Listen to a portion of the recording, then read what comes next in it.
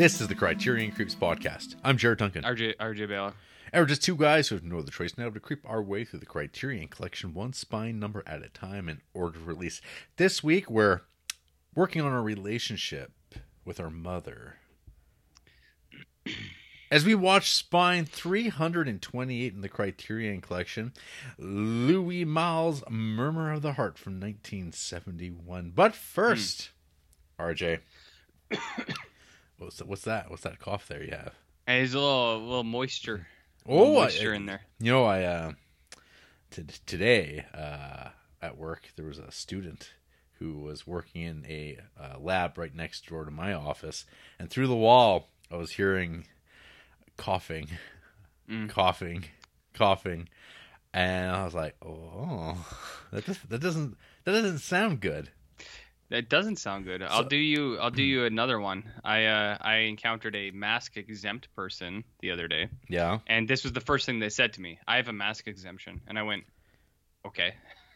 I went, sure. And then about 10 minutes later, I heard and I looked over and I was like, okay. Well, so I removed myself from that situation. Well, this particular student, it turned out, had just had COVID. Oh, but their 5-day isolation was 10. done? They're 10. After. Oh, because they're not vaccinated? They are triple, but they were still sick, and they were like, you're supposed to wait till your main symptoms go down, your fever goes down, and they had it all, and now they have a cough that lingers on, which is like a mark to people who hear this and they go, What's going on here? What are you doing around me? But good kid though. Good kid, wearing a mask and all that fun stuff. So, and you are vouching for them as a good kid. Seems like a good kid. I think kid. I think they're all right. But hopefully nothing questionable is going to come up later. Well, I don't know. I'll ask me again in 3 days. Maybe on the internet there's some rampant anti-Semitism or something that might be discovered soon.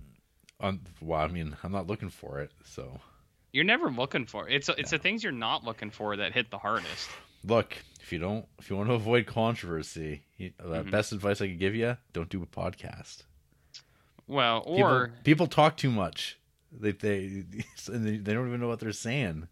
And then someone has an issue all of a sudden with it, and you're like, that's possible that someone said that, but don't become famous enough with your podcast where people will go back and then also make a compilation of things that you've said that you probably shouldn't have said in the first place. Is it possible to create a character for a podcast that has that's what you and I are. We're characters. These are podcasts. These are characters. We're postcastians. These are characters created for a podcast. Is what you're saying, right? We are. Yeah, this is very meta.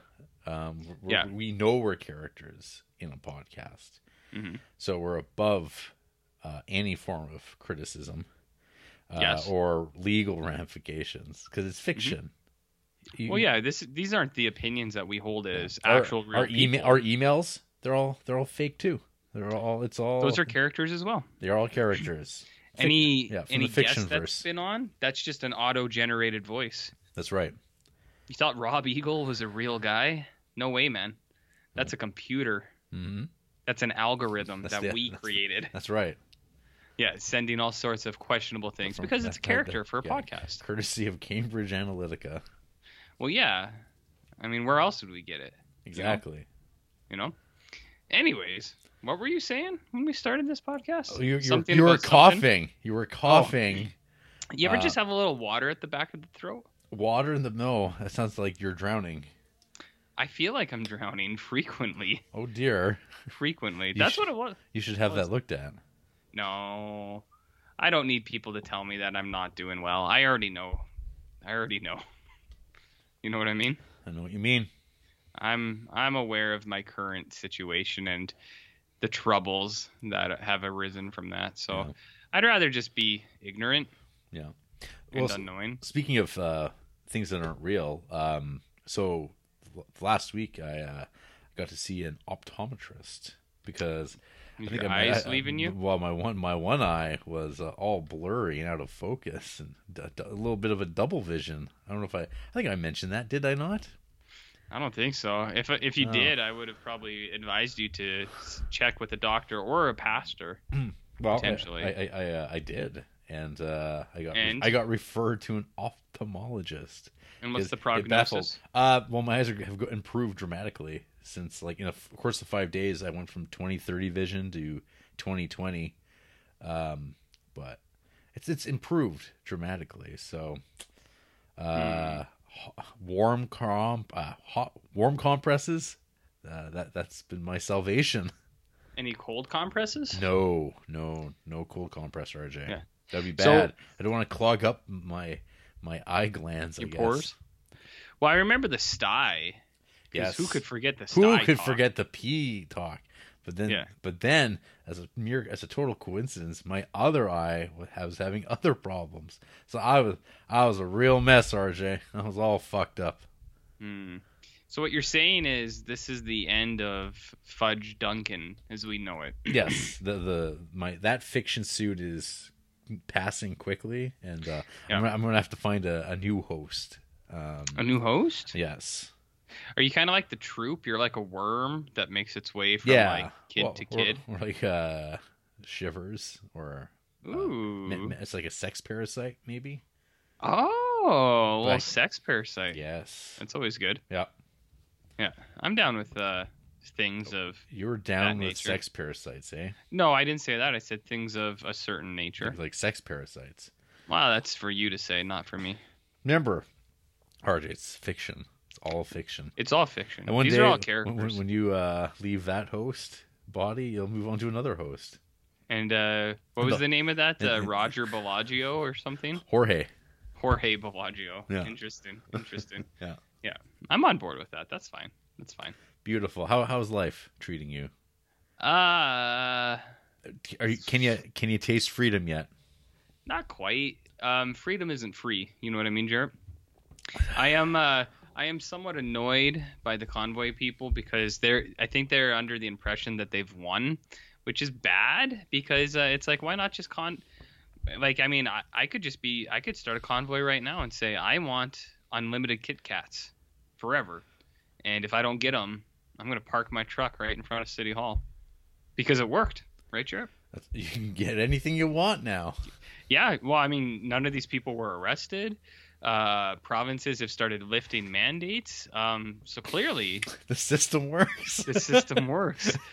Now, I have been told that if these people were of a different nature, potentially say indigenous, this would not have maybe went that far. It's wild. A wild accusation, of course. Acquisition?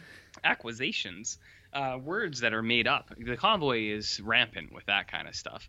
But I don't know what we get out of that. I know our province and our premier, he did some fine talking last night, talking about AIDS and what people need to do about that.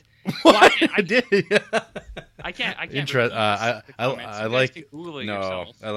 prefer RJ's half his like vision of things through like a half remembered dream. Yeah. Well, hey, isn't that what our culture is based on now? Is half thoughts, things that are only like kind of true, and you heard a bit of it and you go, oh yeah, wild, and then you go with it. All I know is if you look up Premier Canada AIDS, it'll probably come up pretty fast. And you can make I don't know how many opinion on that. Yeah, I don't know how many other things have been in the news about that one, but not lately, probably. So all I know is the convoy people think they won, and that's kind of a bummer. No, they're mad. They're still mad? Oh yeah. But provinces are lifting convoys left and right. Or not convoys, but they want all of them gone, RJ. They want the directional arrows on the floor that no one pays attention to removed. Man, according to sources. I'm pretty sure I was the only person. Well, actually, that's not true. There were a lot of people that followed the rules, but there was always one person who was going down every single lane because, like, you know, when you're going down lanes, there's people who are in the same flow that you are. They're like a couple feet behind you. They're going down all the kind of lanes together with you. But then there was always one asshole who was going the opposite way. And then when you turn down the other lane, they would turn down the other lane too, again going the opposite way. And you pass them every time. You know what you described is so beautiful to me. You know why? Why? Freedom? Because that's right, RJ. That's right. You know what's funny too? So beautiful. I love it. 9 times out of 10, that person was like a nurse, or someone, maybe not a nurse, but someone wearing scrubs. So they were involved in healthcare in some form. That's what I frequently saw, was things like that. That's the best. Is you go to the store, you go to the public with your scrubs on to go back to work. Go get yourself a chicken sandwich and a Mountain Dew red. Where are you getting the chicken sandwich from? Oh, they got pre-made sandwiches at the grocery store. Oh, from the grocery store. Yeah. I see. Yeah. I got excited for a second. I was like, you talking about Popeyes? Popeyes? I have a reputation at my place of work of frequenting Popeyes a little bit too much. And I'm not sure where it started, but anytime someone sees Popeyes or something, or anytime someone sees me without a lunch, they go, "You getting Popeyes today?" And I go, "Well," I said, I haven't quite indulged in a while, but that's freedom. That is free. You know what? Freedom is that I can go to Popeyes any day I want. Literally. That is freedom. Wow. Yeah. I mean, I love to hear it. Yeah, I like. I mean, I know we've talked about it before. I know some people aren't huge Popeyes guys, but I'm a big fan of that chicken sandwich. Is it the best? I don't know, but I like it. I definitely like it. So how's your freedom going, Jarrett? Incredible. You've been feeling free lately? My life has changed in no significant way yet. Not yet. I feel real bad for people who work in restaurants who are going to be dealing with people suddenly doing victory laps. That have been very proud that they held out on the government, doing their part, getting the jab, and you love that, don't you? Don't you love calling it the jab? I mean, I've never really understand that. Just call it a fucking vaccination. Needle. Call it a needle. Well, the jab's got like such a negative like implication with it, and it's like, you're getting the jab, man. Or you could make it cool. It's like, I'm getting the jab, man. Exactly. But people don't do that. So yeah, there's the poor surfers of the world, and yeah, they gotta deal with the whole onslaught, and then all the, I don't know, you could maybe say the people who maybe were like, I'm not going to go out anymore. they're just going to stay home. They might order in, maybe. I mean, maybe we didn't order in a ton during the last 2 years. We'd get pickup once in a while, but the few times we did order in, especially like those like bar, pub, restaurant places, it was never good. So it's just like, ugh. It's like, we'll just make this better at home. And like, we're not great cooks or anything. It's just, you get like one of those like pubby places where these people are going. You get the food takeout there. When you're there and you're eating it, it's good. But you get it takeout, you bring it home, you're just like, ugh. And it's all soggy and shit. You're like, I don't want this anymore. So I'm not going to be doing that. But a lot of people, I can imagine, will stay home. I think they will stay home, Jarrett. And then it'll be those 6 people who go, I never wore a mask all 2 years. I'm still here. And then they might be. Yeah. And it'll just be those 6 eating at the restaurant. They'll have their like 2 beers, plate of chicken wings, and leave. And over at BP's. I saw some memes about a lot of these convoy people. Were they mean? No, not mean. Oh, okay. But it was like lots of pictures of people crying, and it's just like, it's like when the 16-year-old at Boston Pizza asks you to wear a mask, so you join the convoy to go to Ontario, and it's like, yeah, crying, it's sad. We were live on that news too, I think we were the first reporting of that in podcast world. So. Oh, I don't know. I think I'd seen No, we were the first. Oh, I see. Yeah, and then it blew up. Did you see New Zealand had a convoy couple days ago? I notified Ollie G about it, and Lee said, I believe he said, Canada's greatest export. And, Convoys? Yeah, I mean, just, throwing out there that New Zealand, the country, has had 52 deaths. All together or recently? Total. Oh, okay. Total, from my understanding. And Creepsville, Central here, we're at 79 with a population of 100,000. So you may make of that what you will. Yeah, there you go. So you're saying we're doing great. Freedom. We're having a great time. Great time. Anything outside the world related? Any weird street incidents? Anyone asking you your business that you didn't appreciate this week? Not really. That bank one really upset me, though. I've talked to other people about that. I was really put off by that. You know what I mean? You've been talking it out? Yeah, I've been talking it out with people. It just really bothered me because it's like, what business is it of theirs? None. It's nobody's business. It's mine. It's my own. No, I haven't been doing much. There were a couple COVID cases where I worked, like very close to me. So the last couple of days, I've been kind of hiding out in the basement by myself. Because me and my wife actually take things seriously. I'm about 3/5 through Metal Gear Solid 5, Jared. So wow, 3/5 is how I would describe that. 3/5. Well, there's like main missions, the main story, like you accept the missions as you go because it's open world, so you pick them when you want to do them. There's the main missions and then there's side ops. And out of the main missions, I'm on 20 out of 31. So I don't know. I guess 2/3 through? Is that what that is? Yeah, 2/3? 3/5? 4/10? It's all the same. Anyways, that's what I've been doing. So not a whole lot. J-Dog. Damn. What about you? Your place of business is going through lots of stuff. Yeah. Lots happening in that world. Lots. We'll see more. More to say about that next week. See how things shake out. Job actions, but not for me. I'll be at work, but you'll be at work. I'll be at work for now until one day. Who knows? Until you're not. Yep. Yeah. It's too bad. Goody gumdrops. But hey, RJ, freedom. Well, can I ask you this, Jared? Yeah. Is it free? No. Well, it should be. You know what? One of the worst things I've ever seen is, I don't know if you saw this meme going around, but it's the convoy people sharing it, and it was the convoy people. You know about the hell does that sound? Well, it's them. The convoy they heard. They're pulling. They're blocking you in, pal. Actually, on the weekend, some asshole in the neighborhood was driving around revving their engine a lot. There's someone with like Canadian flags on hockey sticks taped to their car across the street, and I'm like, oh my god. Someone was driving around revving their engine, and it's just like, go away, stop bothering everyone. What was even the setup to that? What was I about to tell you? I don't even remember. All I know is that there was things in the walls and the convoy meme. Yeah, there are things in the walls. This place is falling apart, bud.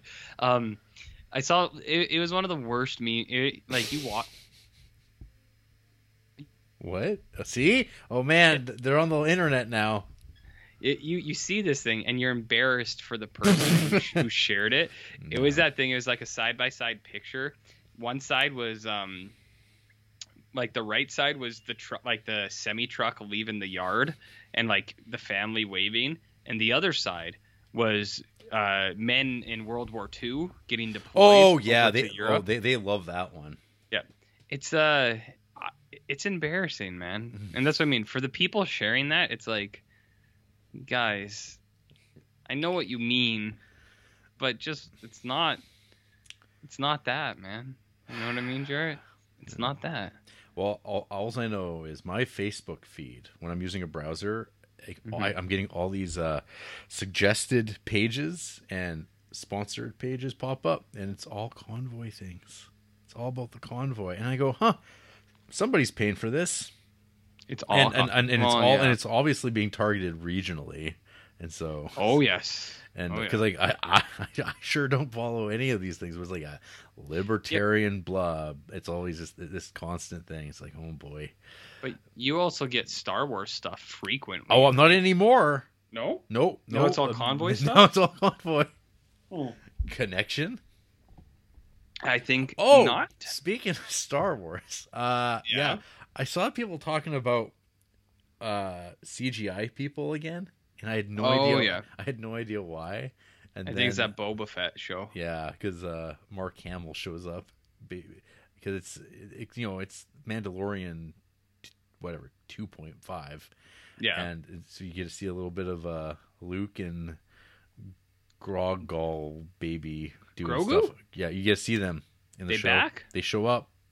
Okay. Do a little bit of things, and then off they go again. I'm assuming, but yeah.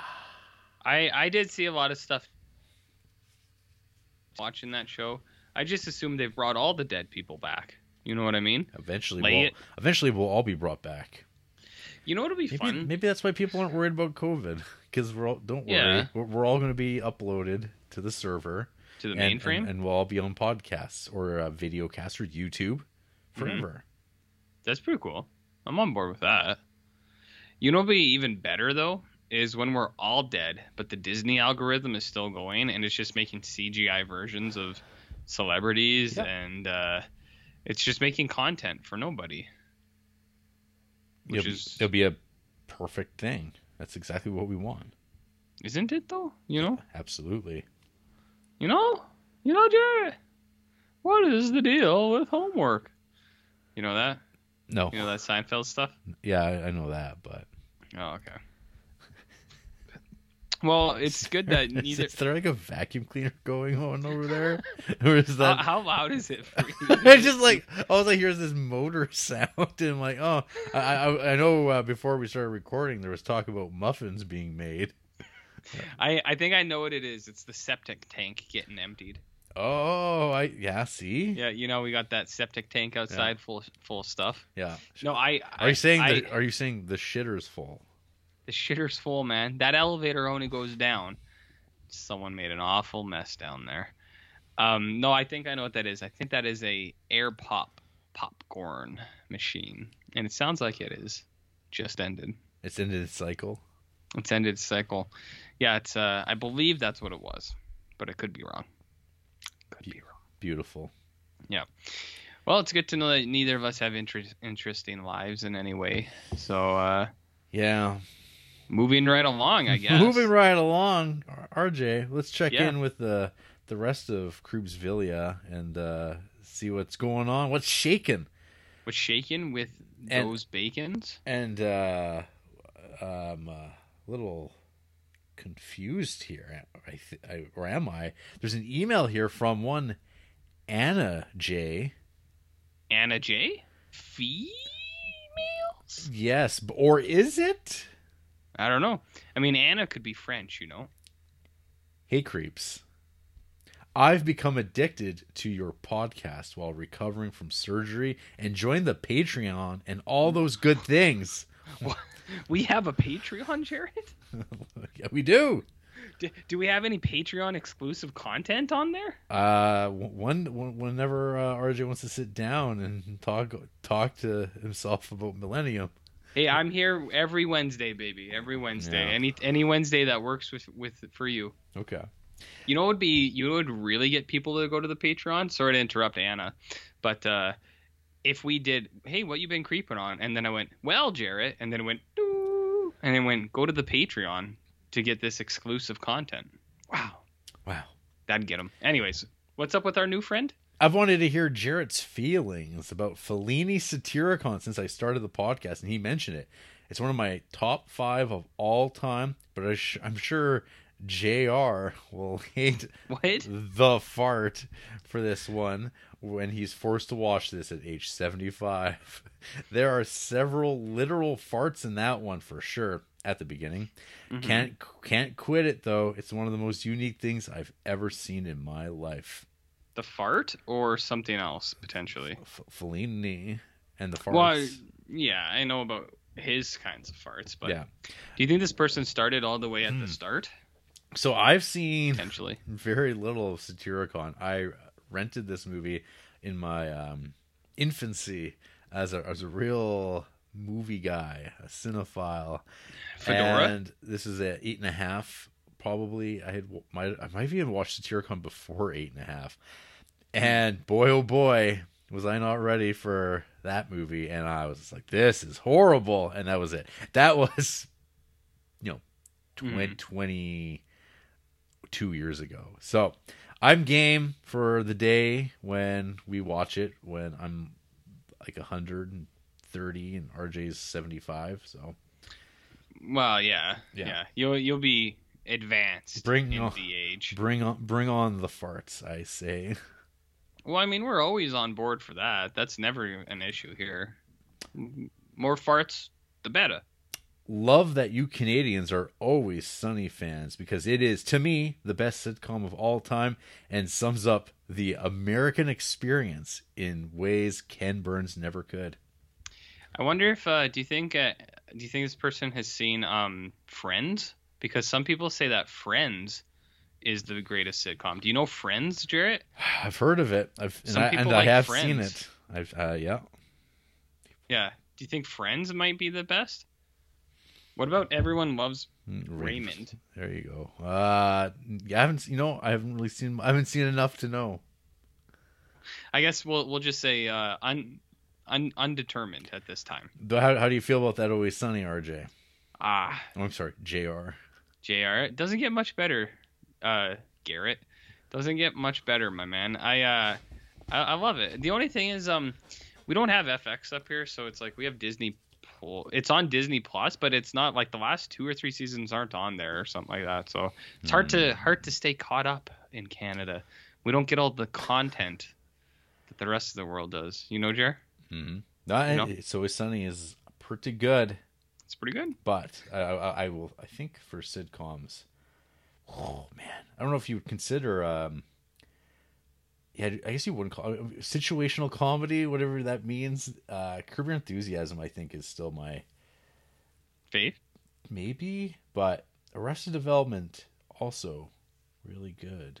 Just the 3 seasons, yeah. right? Wow, yeah. You don't want to go past that. It's not good. Diminishing returns. Yeah, I don't know. Like, I think I don't know if I said like a year or 2 ago. Like, I don't know, peak pandemic stuff. Andrew and I watched the first 3 seasons again, and we're like, man, this show's great. And then we tried watching the season 4, and I think we got like 3 into it or something, and we're like, no. Was that the original edit, or was that the re-edit? Oh no, that was the original, because we have the DVDs, my man, from whatever, like 10 years ago. I'm talking about for season 4. The Netflix seasons. Because they took. I can't remember. Yeah, I remember now. Yeah. They re-edited it. I don't remember which one we were watching. Okay. But I don't know. We were both big Arrested Development fans, like years and years ago, like most people were. But yeah, it just wasn't. That new stuff's just not good. It's just not good, Jer. Not good. Yeah. Disregard the email address. It's my girlfriend's. But I'm requisitioning it to send this salacious email to the creeps because I couldn't possibly be associated with it. You know what I mean? Did he say, you know what I mean? Yeah. So he's giving us a Vern here, hey? Yeah. You know what I mean, Vern? You know what I mean? Okay, so this is a male under the guise of a female. That's right. Potentially. Enjoy some maple glaze from Tim's, because I can't anymore in the States. But I do miss those old-fashioned Timbits after my time in BC for college. Keep creeping and giving me your opinions. I don't always agree, but that's the entire point of listening. Right? Right. Signed, Alex Kramer. Alex Kramer? Yeah. There hasn't been a more made-up name in a while. Whoever Alex Kramer is, thank you. I mean, George Hofschmeiner was pretty made up, but Alex Kramer is real made up. You know what I mean? Mm-hmm. Just doesn't sound like a real person, Jer. Well, who's Anna? You know what I mean? I don't have access to my wife's email account. I don't even know how to go about that. Sounds like tricky business, if you ask me. Just go open up the laptop. I don't know the Cote d'Ivoire again. I don't know her pinch Oh, code. well, Secrets. secrets. You know what they say, Jared? Secrets are no fun. Secrets hurt someone. That's a real thing. You want to hear from Keegan Day? Keegan Michael Key? Yeah, sure. Hey, it's me, Keegan. Like as in Key and Peele. Keegan and Peele, you know what I mean? I do. You know what I mean? Vern? I do. I get it. Anyway, the other week, I watched what I like to call the unofficial Assault on Precinct 13 trilogy. I watched Rio Bravo, then Night of the Living Dead, and then finished it off with Assault on Precinct 13 because Rio and Night kind of inspired Assault, so it works. Pretty epic. I also had a double feature of 127 Hours and Buried last year. The theme was Guy Stuck in a Place. I'm pretty sure I watched those two movies pretty close together as well. They're linked in my head. What are some creative or cool double features, unofficial sequels, or movie pairings you guys think more people should watch? Crumb and Freaked? Yeah? Is that what you looked at? You looked over the shelf and just picked two movies? I don't know. I genuinely I don't know why those two things popped into my head. I just I don't know. That's just what I would. That's gonna be my answer, Jer. It's a good question. I mean, it's just it requires actual it takes some actual consideration. Yeah. I'll think of a real question or answer. You know what I think? I got a tag here. I don't use tags very well, very good even for that matter. But I'll try to give an Alien doubleheader. What do you think about that, Jer? Alien doubleheader. Aliens. I'm gonna say we're gonna go with. I mean, we were thinking got to be a little high concept. Yeah, what's not high concept about aliens? Well, that's pretty simple. That's one concept. I'm gonna say we're gonna go with Bad Taste and Not Like Us, which is from female writer Daniela Purcell. Any relation to Dylan Purcell? Who's to say? Who's to say, Jer? Nobody knows. Yeah, that's my doubleheader for you, Jer. Okay. Okay, bud. Okay, Vern. What's your high concept doubleheader? Damn. I'm scanning. I'm scanning through. I'm actually looking at my sad bastard list and being like, let's see some magic emerge. But so far, not so good. Nothing that screams these things belong together. Not yet. What about Passionate Joan of Arc for the Criterion hook? What about Passionate Joan of Arc and Martyrs, Oliver Granger's favorite movie? Is that high concept enough for you? Well, I guess you could. Like a train. That's my train horn, RJ. That is a train horn. That's the sound of freedom. So, we could put together. How about Master of the Universe? Okay. And you pair that with Cyborg, the Jean-Claude Van Damme movie from Canon, because that was actually originally supposed to be, I think, the sequel at one point. Or was it Spider? See, I can't even remember. Like that movie's got Cyborg's got one of the nuttiest histories, and I think it was repurposed at least twice from being either a Masters of the Universe sequel, but then it also was going to be a Spider-Man movie at one point, and then you wind up with Jean-Claude Van Damme. I mean, who wouldn't want to end up with Jean-Claude Van Damme? Fair. You know what I mean? Fair. Vern. What about Total Recall and RoboCop? Canon Films initially intended to make a sequel to the 1987 He-Man film, Masters of the Universe, and a live-action Spider-Man film. Both projects were planned to be shot simultaneously by Albert Pyun. Canon, however, was in financial trouble and had to cancel deals with both Mattel and Marvel, the owners of He-Man and Spider-Man, respectively. Canon had already spent $2 million on costumes and sets for both films and decided to start a new project in order to recoup the money. Pyun wrote the storyline for Cyborg in one weekend. It was filmed in one weekend? The screenplay was written. I mean, I think Pyun had Chuck Norris in mind for the lead, but co-producer Golem JCVD. The film was shot for less than $500,000, filmed in 23 days, and was shot in Wilmington, South Carolina. Did you say producer Gollum? Oh, Menhem. Oh, like not Gollum. Golan. Sorry, Golan. Golan? Yeah, the brothers, or okay. Cut, whatever they are, Golan and Globus. I just, when I heard it, I thought you meant Gollum from like partner, Lord of the Rings. They're partners, yes. Yeah. Just partners? That's all? Pals. Old just pals. Chums. Business colleagues. What about acquaintances? Sure. But, I mean, I'm hoping they'd be more than acquaintances. Why? Canon.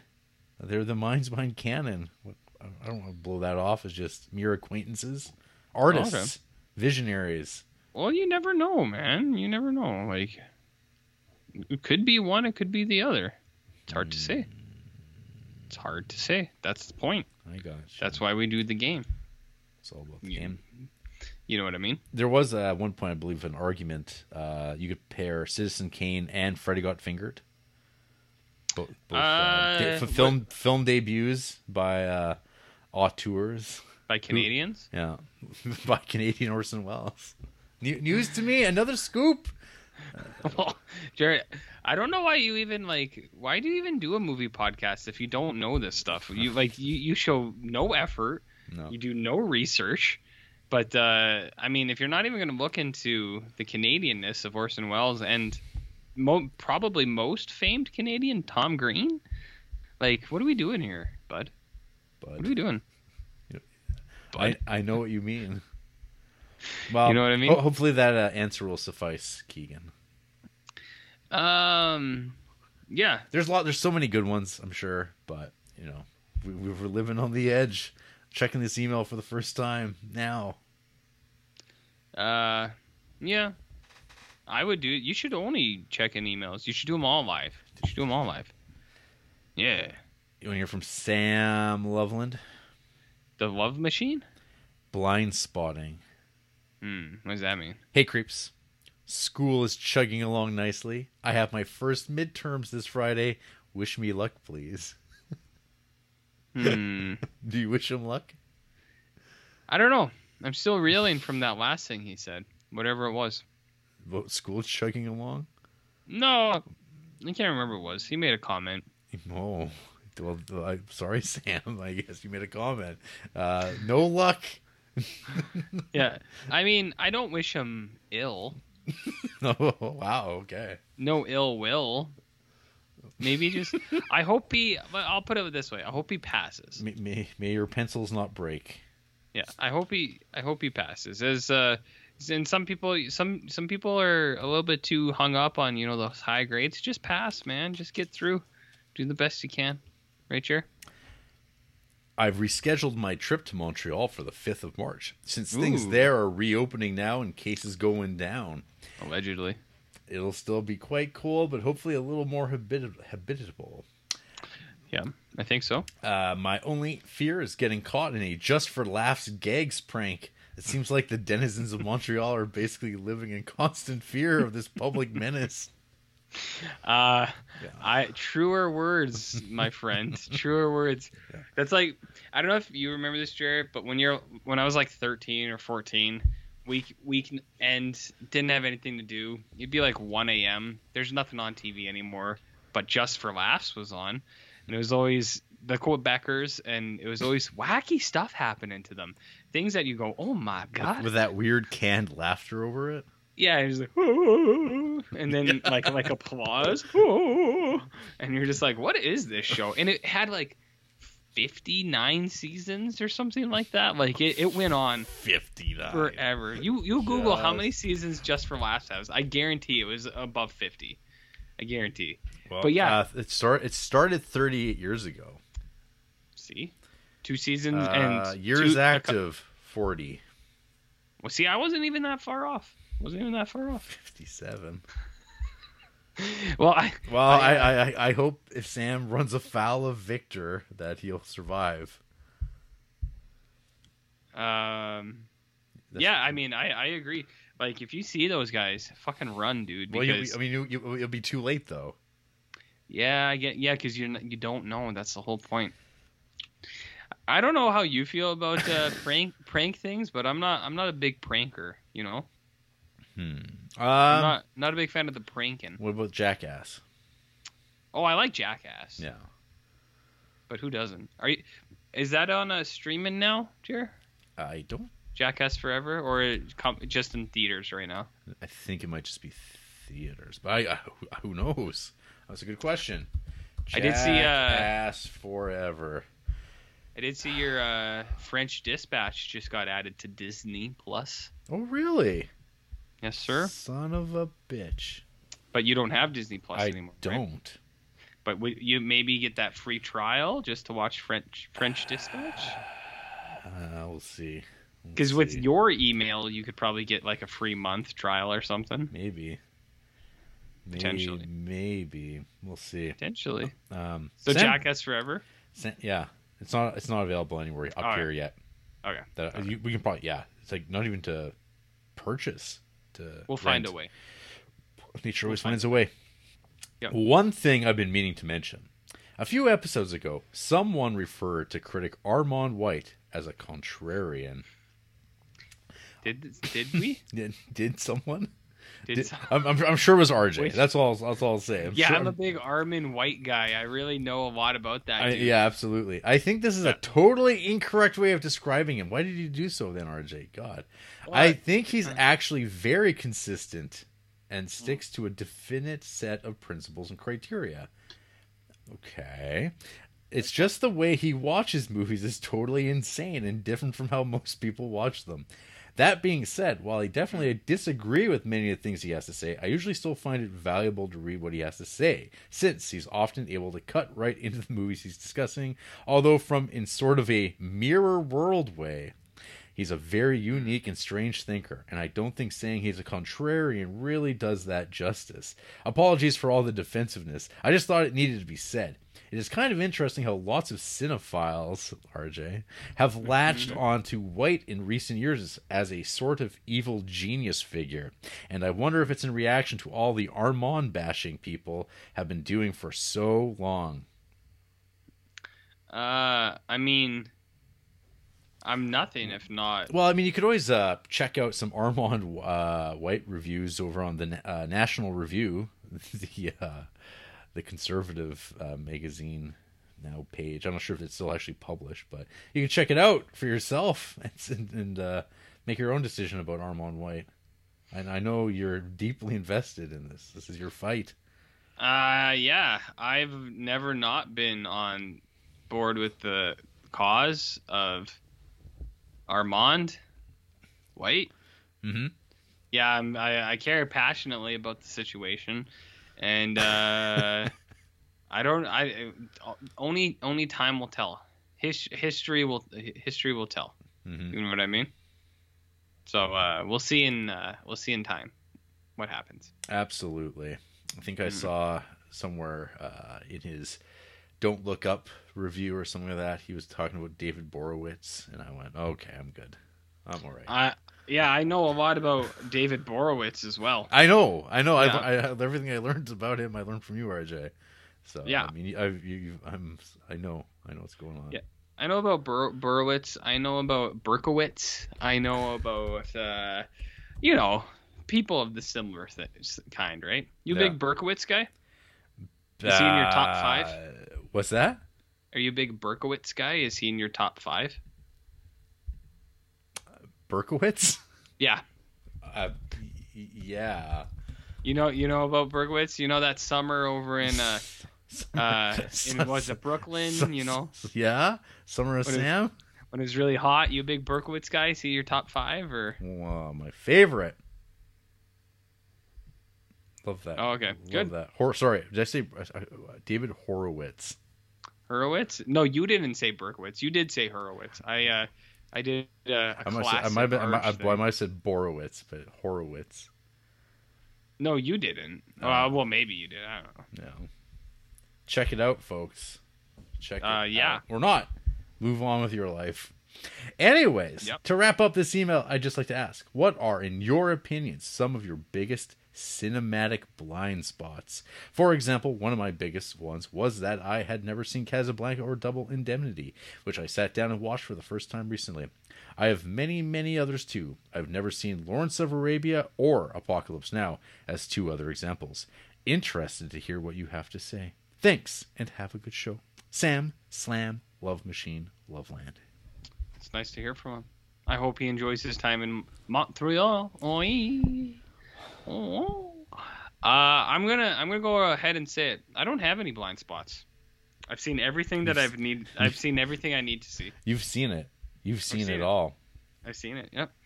I'm pretty much like the most learned film man. So take that as it is. But yeah, I'm good. What about you though, Jared? You got any blind spots? Let's take a look. I'm going to look at some years, 2010s. I mean, pretty well the Marvel movies, I suppose you could call that. I don't watch those movies one way or another. So I mean, I've never seen Endgame or what's this one? Infinity War. Yeah, that's it. Yeah. I don't watch those things. Let's go back a decade from the 2000s. Beep, boop, boop, beep, boop, boop, boop. Most Pixar's I've never seen. I mean, that's fine. I feel like you got out at the right time. Like Marvel movies and Pixar movies. Of the 90s, RJ, I've never seen Space Jam. Yeah, I mean, that's one you could watch, but it's honestly, I feel like if you didn't watch it when you were a kid, I don't think you're going to get a lot out of it. Do you know what I mean? So I've never seen Dirty Dancing. I've never seen Karate Kid. 16 Candles. Beverly Hills Cop 1. No, just never did. Or Footloose. For some people, these are the only movies they've seen. Yeah, for a lot of people. But you gotta put Empire Strikes Back in there too. But I have seen that. No, but for a lot of those people, is what I mean. Yeah. Yeah, that's it's too bad you haven't seen those. I've seen every movie, so. Right. I've never seen Last Tango in Paris. I haven't seen that. It's the only one I've missed. Okay. I've yet to see Grease. I've seen Grease, never in one sitting. I've seen bits and pieces of it that have all together made the whole movie. And I'm going to say it. I don't think Grease is all that good. Bold. What a bold statement. Controversial. I'm just looking at the most popular movies I've not seen. But I've seen it's the Great Pumpkin, Charlie Brown. There you go. Click. I have not seen Breakfast at Tiffany's, or Mary Poppins, or Dr. Zhivago. What about Dr. Zaius? Oh yeah, I've seen Dr. Zaius. You know about Dr. Zaius? Dr. Zaius. Okay, nice. Have you seen, Jarrett, Cinderella? Sister Act? I have. Both of them? Yep. Good. I'm sure I have. Have you ever seen a little movie called Jurassic Park? It's a little indie pick. Yeah, I have actually. Not a lot of people have seen that. I even got to see that in theater somehow. Lethbridge even played it. It's amazing. Yeah, it's pretty crazy. I mean, I think it went right to streaming at the time, so like, it's wild that you got a theater presentation, because that doesn't happen very often for movies like that. No, not at all. Not really. Yeah. You ready for another email? Female? From one Actium Jackson Maximus. Oh, he's not a female. R.I.P. B.O.G. Bog? Bog. Which bog? The Bog Monster. The Bog Man? Hello, Shit. creeps. First and foremost, congratulations are in order, as I'm sure your constant advocacy for How To with John Wilson is the reason for its third season renewal. Only the two South Albertan scoundrels. South Albertan. Well, What? You've been exposed, Jackson. No one ever. It's Southern. That's yes, Southern Alberta. Mm-hmm. Don't get it twisted, girl. People will send a convoy to you if you get that mixed up. Yeah, you'll be trying to infiltrate some movement. You'll go, from South Alberta, and everyone go, uh-oh. They say, get the trucks, boys. We got some stuff to do. Yeah. We got some opinions to change. They won't take you to the train. They like to say that because it's apparently on the TV show. No other references. So, with regards to my apartment, I think you meant apparent.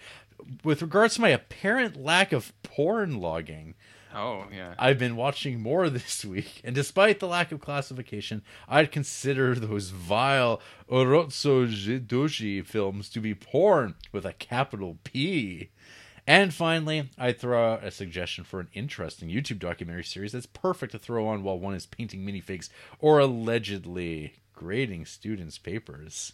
Who's that? Kaiser Beam's The Merry History of Looney Tunes provides some interesting context to the great shorts of Jones, Freeling, and co. Keep up the excellent work from the big porn boy, Actium Jackson Maximus. Is that self-entitled Big Porn Boy, or that is self-entitled? Because I would have thought someone like you. I thought you would maybe have tried to take that crown and that claim. But are you gonna let that stand? Are you okay with him being the Big Porn Boy? I'm fine. I'm fine to pass that mantle along. You're okay with that? Or allow someone else to just claim it all outright as Big Porn Boy. I'm just hoping that Actium puts his money where his mouth is and loads up on some Vinegar Syndrome pornography. What do you mean by that? This Friday, RJ, the 50% off sale kicks off. 50% off. Is he going to wait style? Well, yeah, porn style. Is he going to wait for Scarecrow Video to borrow someone else's used porn? I don't know. Is that a thing? Is there a market for used porn? Is that like a thing people do a lot? I know that people post it sometimes on these groups, and people get mad. They say, "Nuh-uh, we're not like that around here." So we don't do that there near these parts. We straight fresh porn, organic porno, artisan. That's right. You know what I mean, Jer? Yeah. I know exactly what you mean. Okay. All right. I was just curious. Okay. What's this question? What was this? I don't know. Something about porn. Oh, he just recommended that. That sounds Merry History of Looney Tunes. I'm gonna throw it into my YouTube search and have at her. What do you mean? You know about that? That's cool. There's like 6 of them. Fun. YouTubing? Yep. What about YouTubing? I don't know. This Merry History of Tunes that Jackson was talking about. I know you're still thinking about porno, but well, he brought it up. Yeah, but that was a long time ago. Yeah, but he brought it up.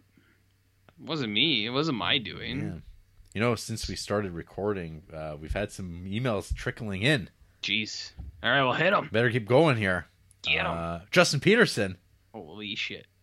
Does life really suck? Well. Damn. Yeah. Damn. Hey, Jared and RJ, what's happening? So around 2 years after I checked out Bellatar's Satan Tango, I figured it was about time to watch another one of his films. So I went with Turin Horse. I only got around 40 minutes into it before I decided to crash, and wow, did it put me in a strange, bleak mood today. Despite it draining me, I do strangely find his style amusing with how ridiculously long his shots go on, with these characters filled with despair. I wonder what level of hopelessness I will find myself in tomorrow after I finish it. At least I will have a new Creeps episode to perk up my spirits. I wouldn't count on this on perking you up. If anything, this might make you more depressed. Oh, I don't know. I think we're putting smiles on faces, RJ. We're putting something on faces. Oh, dear Lord. Well, whatever you thought I was saying, that's not it. I just mean... Dear Lord. Grimacing. You know Grimace? I know about that big purple son of a bitch. You know about Grimace? That's who I mean. So, Grimace life. Is he supposed to be like a grape or something like that.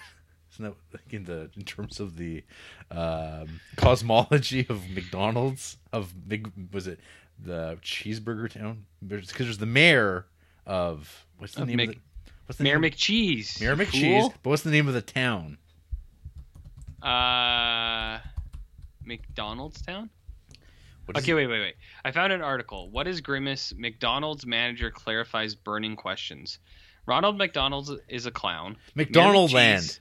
McDonaldland. Mayor McCheese is a cheeseburger. Birdie, the early bird, is a bird. The Hamburglar is a thief. Mac tonight is a moon. And the Fry Kids are, well, fries. I like that. The Hamburglar, he's not a bird. He's a thief. He is a thief. He's not like a man who steals. Like because he's clearly a guy. It's like, no, he's a thief. He's a thief. Well, he steals cheeseburgers. And then it says, what the heck is Grimace? The lovable spherical-shaped purple giant has always been one of McDonald's most recognizable characters. Okay, let me skip ahead here. That is until now. Late last month, Brian Bates, manager of a McDonald's in Canada, revealed the answer. So this is just a McDonald's in Canada.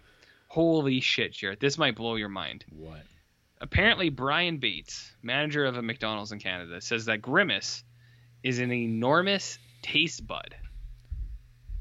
But a taste bud nonetheless. Huh. I don't agree. No. So character That's description. not what taste buds look like. They just describe him as a large anthropomorphic creature with short arms and legs. Started out as an evil character who used to steal milkshakes before being changed to a good one. So he was a heel? Favorite with the kids. Yeah, he had a turn. He had a heel turn or face turn. And face turn. Here's a tweet from 2012 McDonald's Corp. Grimace was the embodiment of a milkshake, though others still insist he's a taste bud. Grimace lore says he is embodiment of a milkshake. Can you repeat what you just said? Grimace lore says that he is the embodiment of a milkshake. So apparently, he's not a milkshake, but he's the embodiment of a milkshake. And yeah, he was a heel, but now he's turned. I think that's my favorite Bellatar film is Grimace. One user wrote, Jarrett, reeling from this, I'm not okay. And are they shook? George Takei of Star Trek fame said, "Oh dear." No, he said, "Oh my." Yeah, the quote is "oh dear," so that's ridiculous. Yeah, I know. Anyways, he's a character. Little Grimace talk for you. Little Grimace talk. That's so other than movies for the creep, can you recall watching any flicks that made you feel a bit on the depressed side? And do you remember much of that Workmeister Harmony show, JD? Well, when I watched that Q documentary series, that bummed you out. That bummed me out. That stressed me out. I had like weird like chewing on the inside of my mouth sleep. Yeah, because it just made you sad. Made me go, God damn it! What's wrong with this world? I get it. Workmeister Harmonies, interesting. It's that I don't know. It's got those vibes that I don't know, Eastern European misery like vibe if you want it. Mm-hmm. How's your Eastern European misery? You? How are you? Yeah. I mean, I don't know. You seem fine. I mean, I've been told I'm fine. Am I fine? I don't know. Movies that bum me out, eh? Well, so I mean, I should also be noted that Bellatar makes these movies with his collaborator and spouse Agnes Hraninsky. Hraninsky? Yeah, for some reason she doesn't get. It's always like, 'cause I always see Bellatar. It's not just Justin either. Like it's like all the time. And then I saw this name pop up on something. I went, "Who's that?" And then it's like, "Oh no!" Like she makes this stuff with him in all these movies. It's not fair. I mean, yeah, Bellator. Mm-hmm. You know what I mean? No, Bellator. You know about Bellators? Bellator. What a great MMA outfit, RJ. Bellator. Well, Jared, it's all about presentation. You know? I don't know, dude. There's movies that make me sad, but movies that bum me out. I don't know. Oliver Granger's favorite movie, Martyrs. That thing kind of bummed me out a little bit. Yeah. After watching The Road, I remember it being a real weird car drive after, because it was. Was it winter? But it was there might have even been like a forest fire or something going on. But the world just seemed drab, and it felt like living in the road after leaving the theater, and just like, oh no, I'm going to get captured by roaming freedom fighters, and they're going to put me in their crawl space in their farmhouse and keep me for livestock. Did it happen? It didn't, luckily. Damn. Well, so far so good. I mean, it'd be a lot cooler if it did. Gotta put food on the table. Gotta put food on the table. You know what's another movie that bums you out? Requiem for a Dream. That's a pretty depressing fucking movie. Yeah, I remember. That's a good one, because I remember that's the first movie I ever watched, because I got a DVD. I got a DVD player for a grad present from high school, and I popped in Requiem for a Dream as the to break it in. That was the first spin. And whoo, man! And then the next day, I remember going to Ye Old Comic Shop, and two friends had seen it as well that same night, because it had come out on the Tuesday, and then watching it overnight, talking about it on Wednesday, and being like, "That's the most depressing movie I've ever seen." It's a bummer, man. It's a major bummer. Yeah, major bummer. You know what I mean? Good comic book. Major bummer. Yep. What about? Written by John Arcudi, drawn by Doug Mahnke. Doug Mahnke? Yeah. The son of a bitch. No. Well, that's cool. Want to hear some GOAT movie questions? Yeah. A question. I recently rewatched The Place Beyond the Pines, and it was way better than I remembered. So what are your favorite performances from Mr. Hot Abs himself and fellow Canadian Ryan Gosling? From what I recall, it is not going to be Only God Forgives. Well, Jared's a big fan of that. Ryan Gosling, eh? Well, I mean, I like Drive. I know you don't like Drive. I want to rewatch it. You should. Honestly, you know what his best might be is The Nice Guys. It's not bad. It might be The Nice Guys. God, he's in a lot of stuff I've never seen. Well, you never seen La La Land? You've never seen Crazy Stupid Love? Of 43 credits, I've seen 7 of them. So it's La La Land, Blade Runner 2049, Drive, Nice Guys, Remember the Titans. Half Nelson I've seen. Half Nelson, yeah. And, Blue Valentine's okay. That's a kind of a bummer movie too, actually. This is a documentary, I think. Seduced and Abandoned. Yeah. Yeah, I've seen those 6 movies. I don't know. I've based on the little Ryan Gosling I've seen, I guess it would be The Nice Guys, but I'd rewatch Drive. Yeah, Nice Guys. He's good in Crazy Stupid Love. The First Man, he's good. Blue Valentine, he's pretty good. That's a bummer movie, for sure. It's one of those bummer movies, dude. I don't know. I like Ryan Gosling. I don't think he's in like that much stuff, to be honest. You know, like he's in some things, but I've never seen The Big Short. I'm not interested in it. Foodie question of the week. So I keep hearing that people say McDonald's fries are the best, but I am of the opinion that is complete nonsense. I much prefer Arby's curly fries, and BK fries are good too. What say you? And do you do any deep air frying at home? I don't have an air fryer, but I'd like one. So no to that. Okay. I don't think you either have an air fryer, right? Correct. Okay. So plus, can anything be dipped in ranch? I say yes. I don't know. I wouldn't dip a pancake in ranch. Yeah, that would be. Oh. I mean, there are things that I do like dipping in ranch that are kind of unexpected. Like, I don't know where I got this, but one time I didn't have sour cream, but I made pierogies. So I dipped them in ranch, and then I was actually like, these are actually pretty good with ranch. So, I mean, I get that, but I wouldn't dip anything in ranch. I think there's limits, you know? Yeah. What was the question again? McDonald's fries or fries in general. It depends how I feel, man. Arby's fries are real good. I do like Arby's fries, but sometimes I do want just big, floppy, greasy dirty McDonald's fries, like the shoestring. the shoestring fries. Yeah, sometimes I want Donald's. Burger King's got pretty good crispy fries. Wendy's fries aren't great. They don't salt. They don't salt them enough, and yeah. that's another thing with yeah, that's sometimes the issue. The one thing about McDonald's fries is they salt the shit out of those things. Yes, that's true.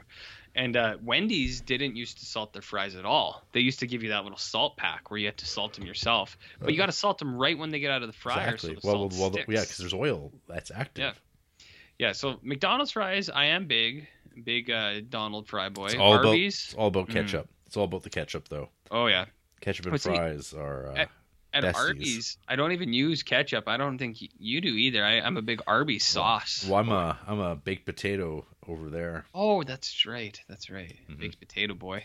But if I want fries, I gotta have ketchup at the ready. Oh yeah. All the ketchup. You got to be getting some of that ketchup in there. Oh yeah. You have some fries with your ketchup. You know what I mean? That red gold. Yeah.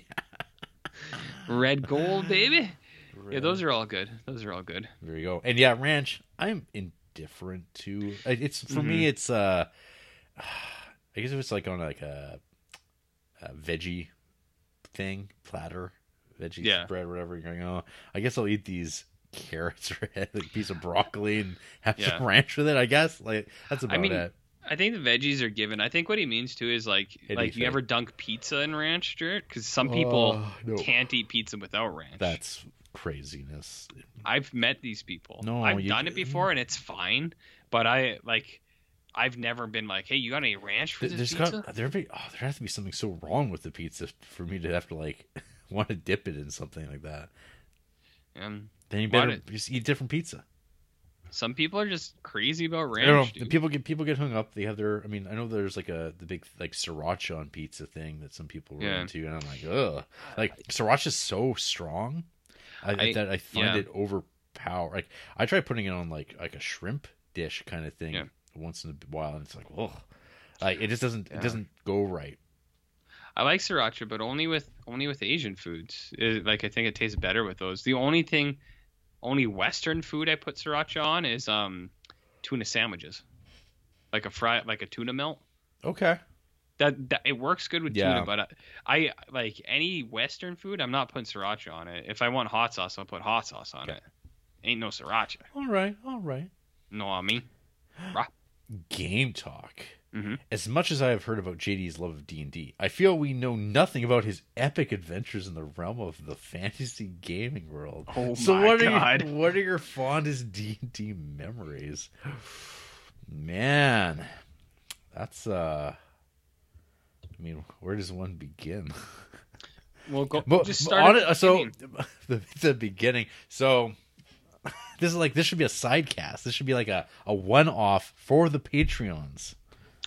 So do you want to do it at the same time as the Millennium Talk? Absolutely. It'll be that could go hand in hand. I mean, Justin's already a Patreon, so he'll be good. He'll get it. And what we could do is maybe next week we don't do an episode. Maybe we just skip that episode forever. Yeah, we just won't talk about Lucienne or Lucienne. It'll be like, so long, Maul. We're gonna talk about Chris Carter and D&D, baby. That's right. Role play games. Jared's D&D memories. I'm fine with that. Yeah, I don't know. I can give one away. I can mention one. Mostly, it's like some of it's the bad experiences that stand out at me because, of course, that's just how I remember some things. But one negative memory that I think of is I don't even know how old I was at the time. Probably still high school, and going over to one of my older friends' his place because he was like wanting to do a group, and it was kind of a hodgepodge of personalities that came. People, I don't think other than the DM, I'm not really friends with at all.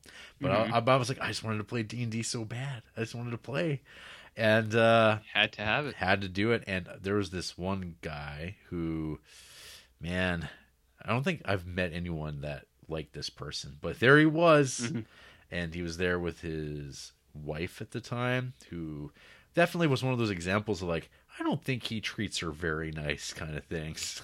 Like you just can like tell, like, I don't think this relationship's long for the world. Saying this is like in my mind is like a 16-year-old, but this guy he was a loose cannon, and he wanted to like, there's like these magic paintings, and he was like, come on guys, let's just go through this one, even though there's 8, and he just went, and everyone else went, no, we're good. We're not going to go do that. And so he jumped through, and sure enough, he just got shot up with arrows, and he was dead because no one else was going to follow. Like, it's like, well, we can't do 2 campaigns with 2 different groups of people. One guy so on he just one stopped? side. No, he had to create a new character, but it's just like one of those things that I don't know. It's like this guy's like, why are you coming? And I'm like, it's like no. It's like, come and save me. It's like, no. It was like one of those things. That's one of the things that can happen is these personalities come through, and you really learn about everybody this way. That's one of the negatives. There's lots of good things that come out of it, but that has nothing to do with dice or dragons. And I believe it was orcs. Orcs in the castle just shooting arrows at this guy, whatever he was. And he was mad. And I think in that same group there was another one of these guys. He really wanted to play a chaotic evil minotaur, like Bellator. Like Bellator. Okay, but it's a minotaur. Yeah. But it's like, well, when you're like level 1, you're like, I'm a minotaur. It's evil. And when you come to the town or the village, they're going to kill you. Like, guards are just going to kill you. He's like, well, why? I mean, that's my character. That's what I want to play. And it's like, yeah, but you're a monster.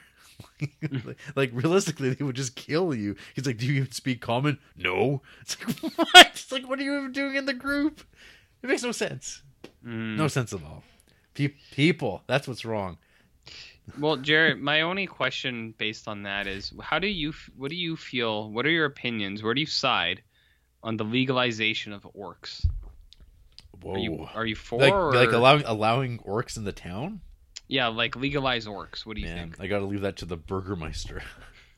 Like the Mayor McCheese. Well, he was a cheeseburger, but the Hamburglar was a thief. Well, that's like a rogue class. He is kind of like a rogue class. No. Yeah. I mean, he is just a thief. He's not even a human being. He's just a thief. It's a good point. There you go. It's a very good point. Sadly, I have nothing to contribute here since I've never played. Well, Justin, you've got a little D&D group in your very own home. Now's the time. Now's the time. Mm-hmm. Now's the time. You just go pick yourself up the Red Box D&D starter set or the Essential Kit, the starter set. Actually, I think it's the starter set that's actually quite good. It's got a good adventure in there. The Mines of Pendelvin Mine. Maybe watch a YouTube video to see how it actually kind of flows and plays. Get those boys with some dice. You could get your wife might be down with it too, and you'll have yourself a good old time. Go killing some kobolds or something. What's a kobold? Like the metal? No, not cobalt. Kobold. I heard cobalt's the new thing. It's the new crypto. New crypto kobold? All the way up to the moon. To the moon. That's about hating your wife, right? Okay. Isn't that what from the honeymoon? Or I was like, bam, straight to the moon? Isn't that what people said? Good thing, character. I'm not. This is a character for a podcast, but I'm just talking about. Just look up Bam Zoom. Look what it's about. I'm gonna look. Bam Zoom. Well, Creeps has been a great run, but my reputation as an every show emailer hangs in the balance. Will I bring myself to pull together a few more questions for your fine gents once again next week? I guess we will have to wait and see. Yours and Creepin', Big Russia Boy, J Money Peterson. Go Bengals. Big Russia Boy. It's always good to hear. Hey, I googled Bam Zoom, just those two words, Bam Zoom, and the third most common thing was, did Ralph Cramden beat his wife? It says true. Ralph Cramden of the Honeymovers never did hit his wife, Alice, but Jackie Gleason commonly punctuated episodes of the television show with a clenched fist and the threat, one of these days, Alice, pow, right in the kisser. He lost his post when a judge granted his wife a divorce. It gets a little bit sadder. It gets a little bit sadder here for a while, but anyways. And then this is where the laughs go home to die. Yeah, and then everyone goes on Wikipedia controversies. So anyways, I think there was like several weeks ago there was some talk about like Mark Wahlberg, which prompted me to go, I don't remember anything about Mark Wahlberg, and I went, I think oh dear. Don't even think. Just I think Andrew looked it up once. When he was younger, he got into some racial things, I think. Yeah. It's how I'll describe that. Yeah, everyone's got the internet. They're listening to this. They can look it up if they want to. You Google it. Sure. Yeah. Not a good look for one, Mark. Few things are a good look, dude. Yeah. Few things are. Yeah. But hey, we got one more email. This one's like Freak is right. We got kind of multiple factors because I actually emailed one Sam Sanchez because I saw a piece of news that I was very excited by that I had to just share it just in case somehow Sam missed it. But this was from the Associated Press news. Exclusive MLB players. God, no, get out of here. Your ad crap. MLB players stop drug testing during lockout. So, to which I responded to Sam Sanchez saying, baseball's going to get good again. #injection. Bringing back the steroids. Oh, yeah. Performance enhancement. Yeah. Hey, I'm all for it, man. Just let them all do it. Mm-hmm. You know what I mean? I know that's not a new idea. I know people have been saying that for a while. It's like create the second Olympics where everyone does steroids. Fucking and just see like we need two. We can't just have one. We gotta have two Olympics. And one's like, guess which one will perform like a little better than the other. Just don't say what it is. It's like Olympics Omega and Olympics one will be the Delta. One will be the control group. RJ. Yeah. Oh my gosh. Actually, a guy I went to high school with is in the Olympics right now on the bobsled team, man. Oh, really? That's pretty cool. Well, what is this thing you just sent me? This is a clip. You only have to watch the first 30 seconds. Okay, I did. I had my audio on for a second. So what's happening? Guy's going down the ski hill. Yeah, moguls. Yeah. And it looks good on the knees, man. It looks like it'd be real. Oh. He had a little bit of a tumble. It happens, man. Keep watching.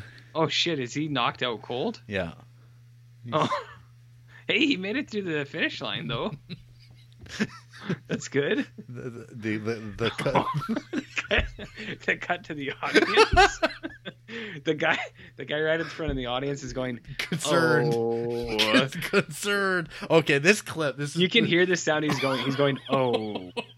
So this is horrible to laugh at because this is horrifying. Yeah, that guy looks dead. Yeah, yes. Apparently he's okay. This is the reason I had to send this to Sam because I don't know if Sam's following the Olympics. I'm not.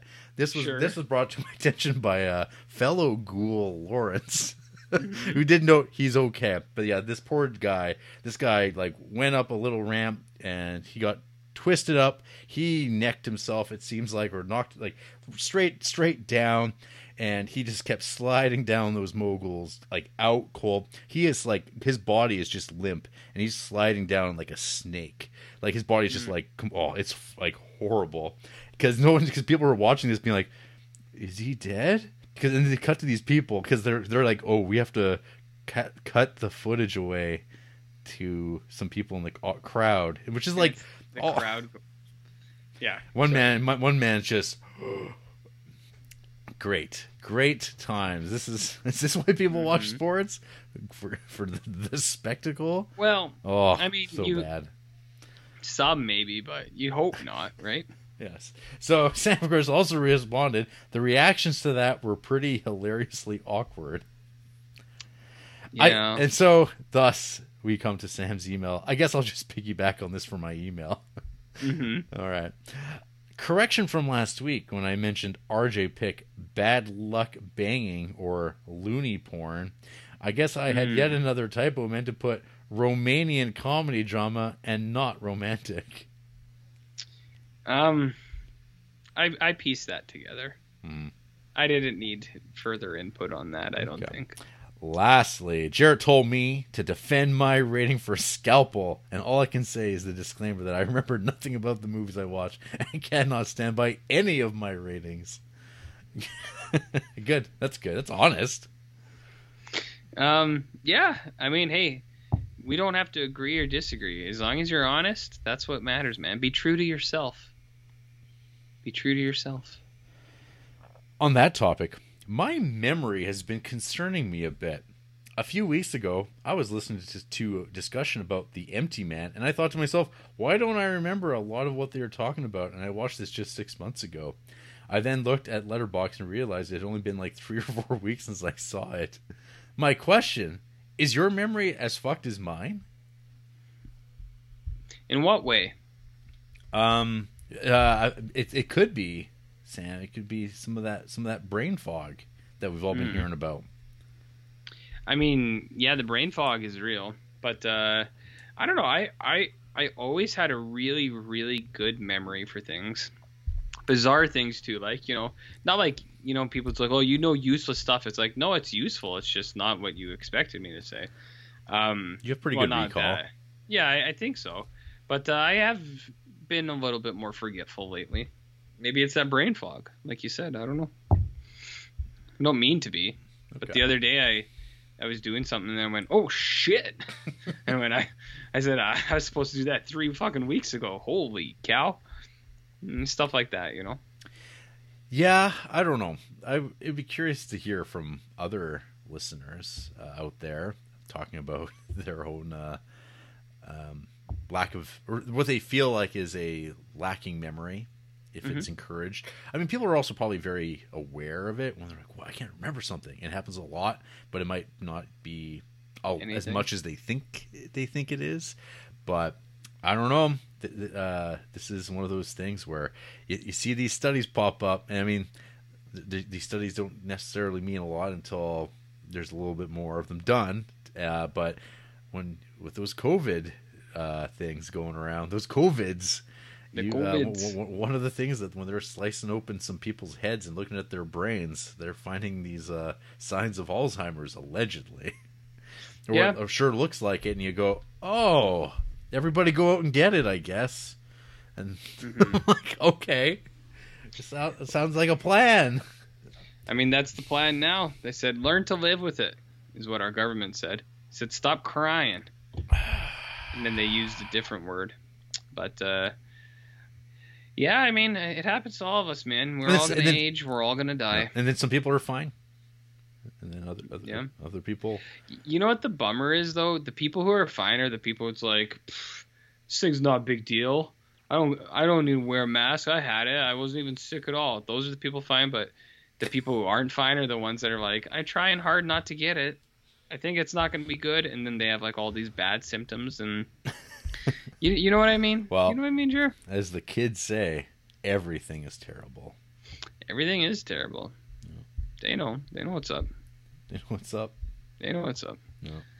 Oh, well. And on that bombshell. Yeah. Thanks for the emails. Oh, yes. Much love, everyone. Much love. Would you say, Jarrett, much love? Yeah. What do you mean by that? RJ, what you been creeping on this week? Nothing.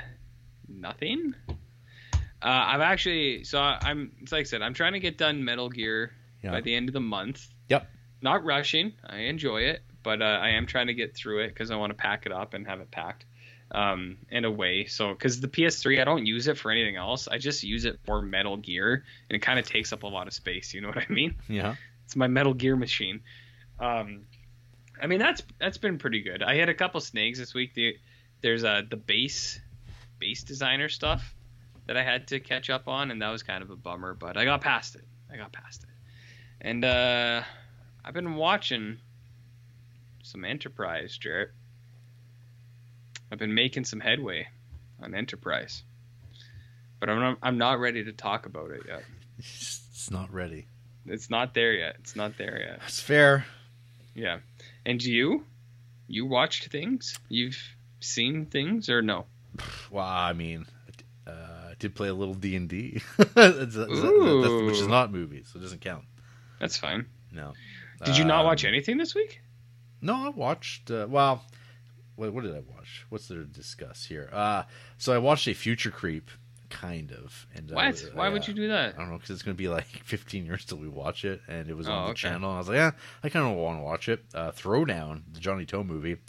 Can't say I was super impressed, though, I must say. Felt like some real like Nicholas Winding Refn type of thing. And I was like, I want a little bit more from this, and I kind of zoned out. Massage Parlor Murders, an older Vinegar Syndrome that I bought like a year or two ago, and I just never watched. I threw that on, which is exactly the type of movie it is that you can zone right out to. Ooh. And once in a while, you're like, what is going on? It kind of reminds me of like a Herschel Gordon Lewis movie.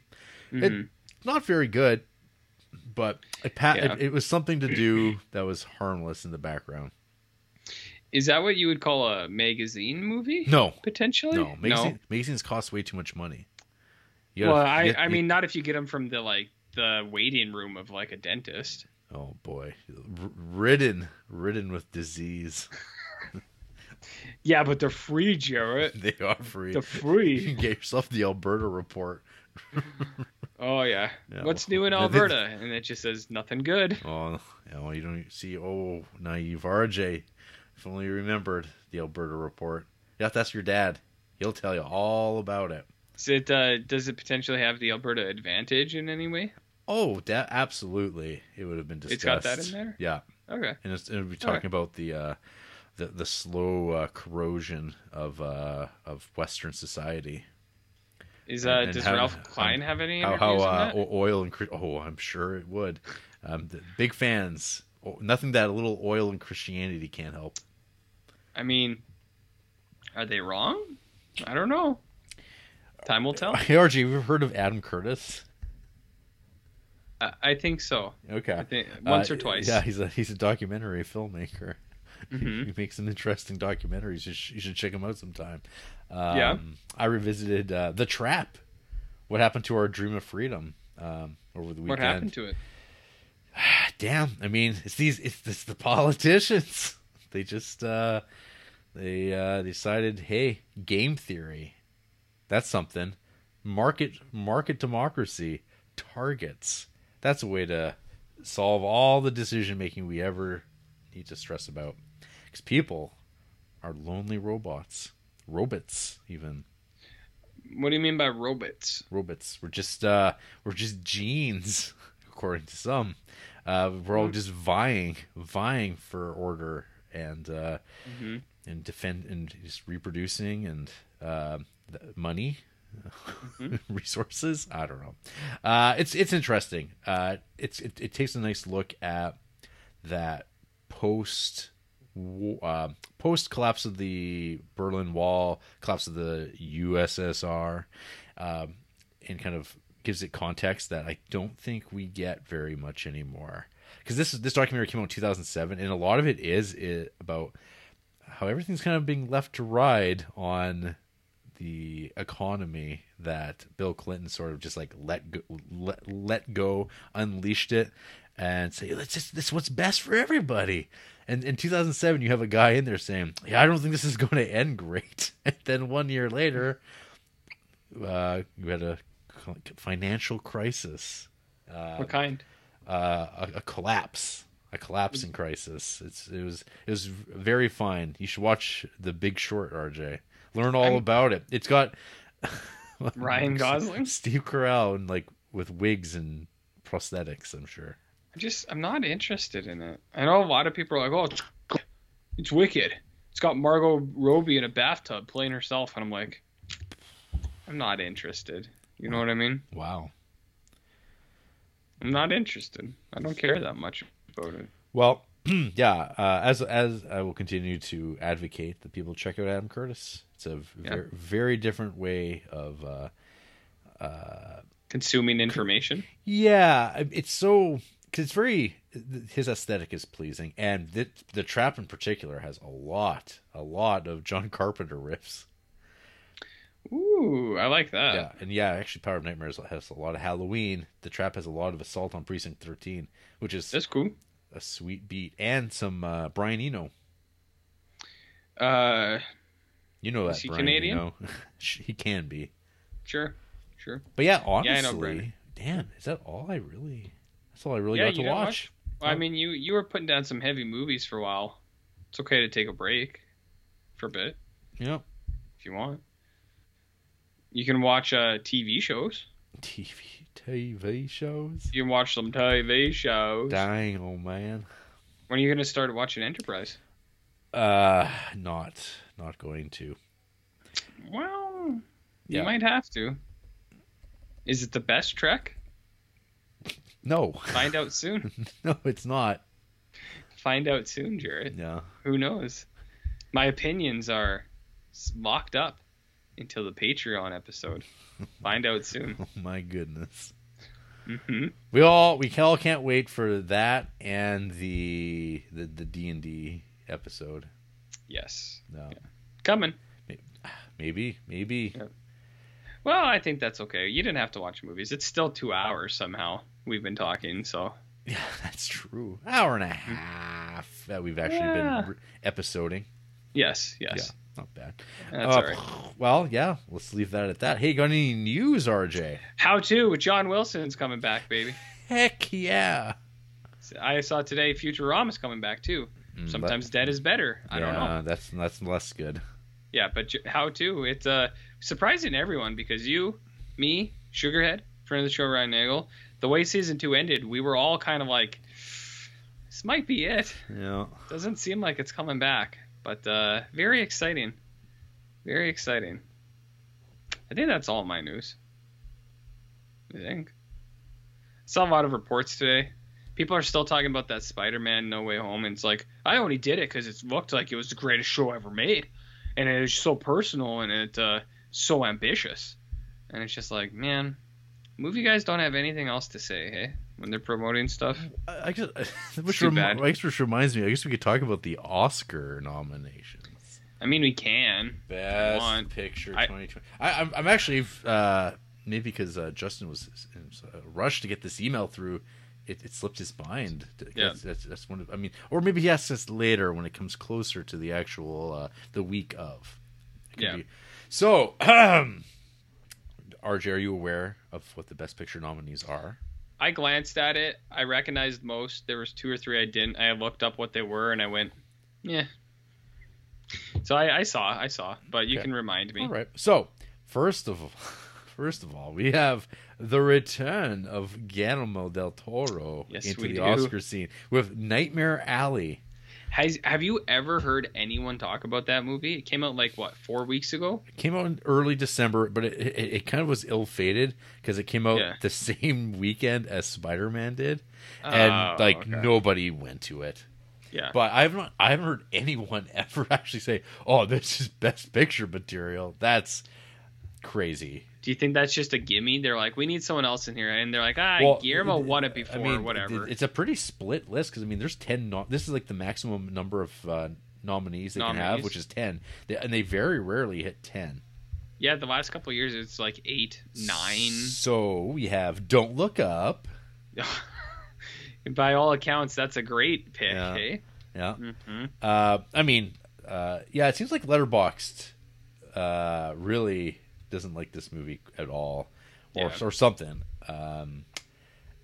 Dune, and I mean that seems whatever. Fucking Dune. Drive My Car, which I think it's Japanese or something. Yeah, I don't know what that is, honestly. Teruhisha Yamamoto. Well, the director sounds Japanese.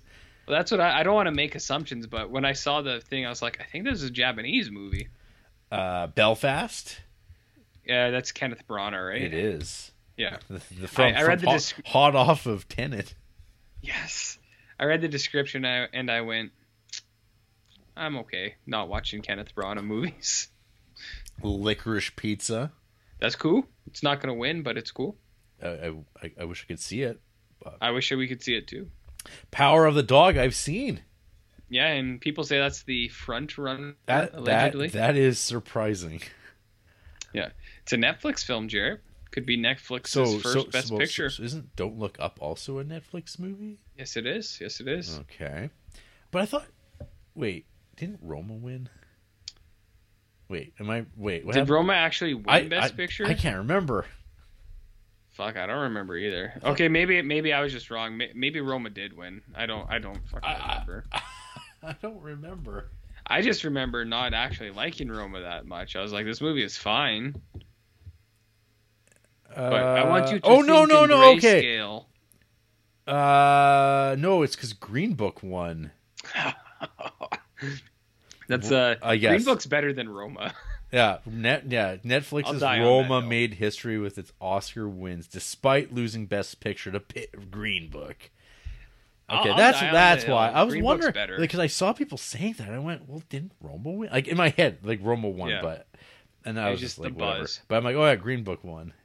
Yeah, that's good. I like it. That's another a Patreon goal right there. The reenactment of Green Book, West Side Story. I've heard good thing. I've heard it's good, but yeah, I've heard it's good. But I don't care about musicals. People like Steven Spielberg. Yeah, I just don't. What about King Richard? Who? Oh, the tennis movie. That's actually one I'd actually be interested in. Is that? That's Will Smith. What? It's Big Willie. It's about Serena and Williams' dad. Okay. Yeah, and he got nominated too. Like that's one I'd actually. Whenever it hits Netflix or whatever, I would actually check it out there. But I remember. Yeah, that's interesting because I know there was like that one clip with the Williams' dad where he's like, I think he's there while she's being interviewed by one of these journalists, and he just like rips a strip out of this guy. I remember that one. Because it's pretty good. It's some good dad stuff. Oh yeah. Yeah. That's out of what you've named, that's the only one that I'd be interested in watching. Well, okay, let's see here. I mean, I'll watch whatever wins. I've only seen. No, that's not true. You'd watch Licorice Pizza. Yeah. Oh yeah, I'd watch Licorice Pizza. And I will watch Guillermo del Toro's movie eventually. Whenever, but I'm not rushing out to it. No, I would watch. I don't drive my car at all. Belfast seems very Oscar-y, but I mean, sometimes those are good movies. Sometimes you could wind up watching them, go, oh, it's pretty good show, RJ. But there's one or two more, isn't there? And Coda, that's it. Yeah, and the Coda was the one too. It's Child of Deaf Adults or whatever. I was kind of like coming of age. Seems like this deaf thing has been popular in the last year or two. Yeah. Not that there's anything wrong with that. It's just it's a weird thing that they've continued to be doing. You know? Excellent. Any other Oscar picks? Nah. No. Yeah. It'll happen, and then we'll move on to the next year. Saw Jimmy Kimmel's hosting again, and I went, I don't care. Just like the Oscars. I don't know if I'd be able to pick him out of a Police lineup. Well, I mean, he's done it before, but like last year I didn't even watch last year, but last year they didn't have a host. They just had people come out, and everyone was kind of saying, it's like, well, this is how it should just be every year. We don't need a fucking host. Mm-hmm. I don't know. Last year I really turned on the Oscars, and I just don't care. I don't care about celebrities, Jarrett. Eat the rich. Fuck them. That's what I say. Nom nom. You know? Mm-hmm. Just don't care about celebrities. Yeah. Don't care. Anyways. Movies for that matter. Well, unfortunately, we do a movie podcast. No, come on. Yeah. Yeah. Do we really? I guess. Shit. I guess we'll get to that bit, I suppose. That bit of business. Mm-hmm. We're just blasting along here. That's okay. That's fine. After the break, we are going to measure ourselves. What?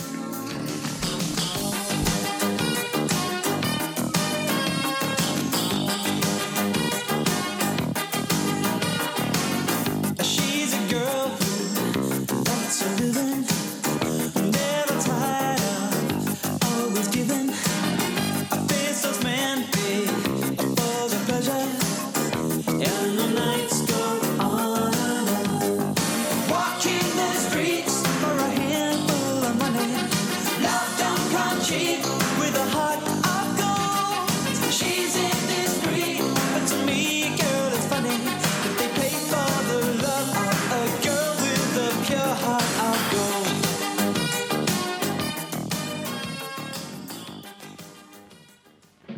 tennis, Épinard?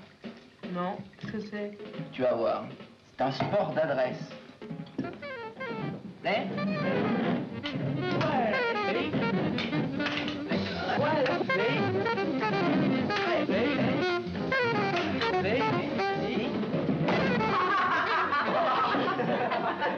Qu'est-ce qui te prend? J'ai une surprise pour vous.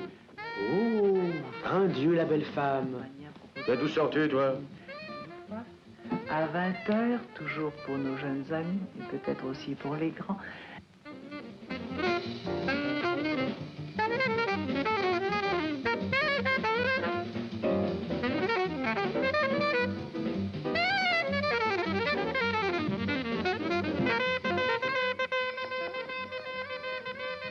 Paix en Indochine. Arrêtez la sale guerre. Arrêtez la sale guerre. Arrêtez la sale guerre. Arrêtez la sale guerre. Arrêtez la sale guerre. Arrêtez. Et la jeunesse? Qu'est-ce qu'elle pense de tout ça, la jeunesse?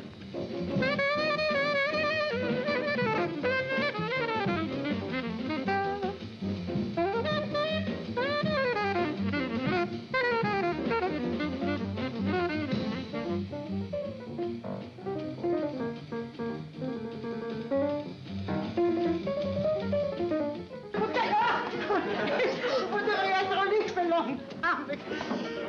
Qu'est-ce que c'est ça? Alors, laissez cet enfant tranquille. La vergonne de grandissima sgualdrina. Viens vite te coucher. danser, Laisse-moi tranquille. Va via. Laisse qu'il fasse la saleté toute seule. Alors, vas-y.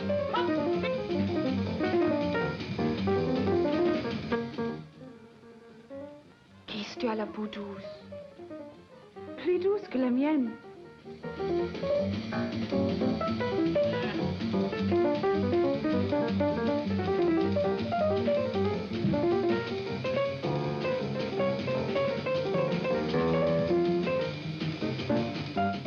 Ma sana incorpore sano. Est-ce que je peux retourner en gymnastique, mon père?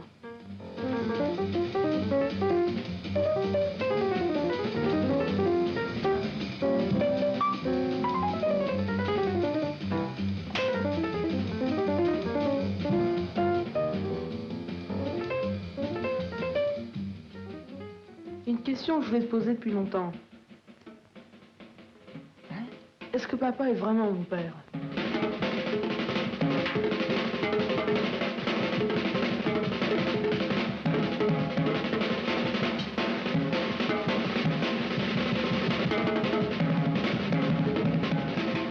And we're back.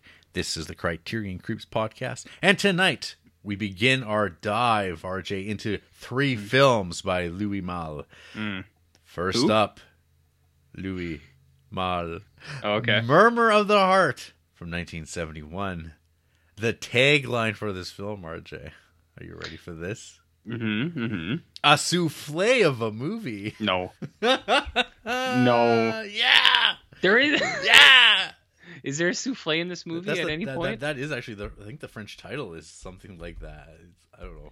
But It's like I mean, it's really stupid. It's funny. It's very stupid, but like, there's no souffles in this movie. I don't think.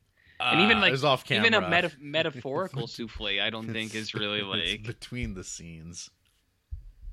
Oh my god. Because the French title is Le Souffle au Cœur.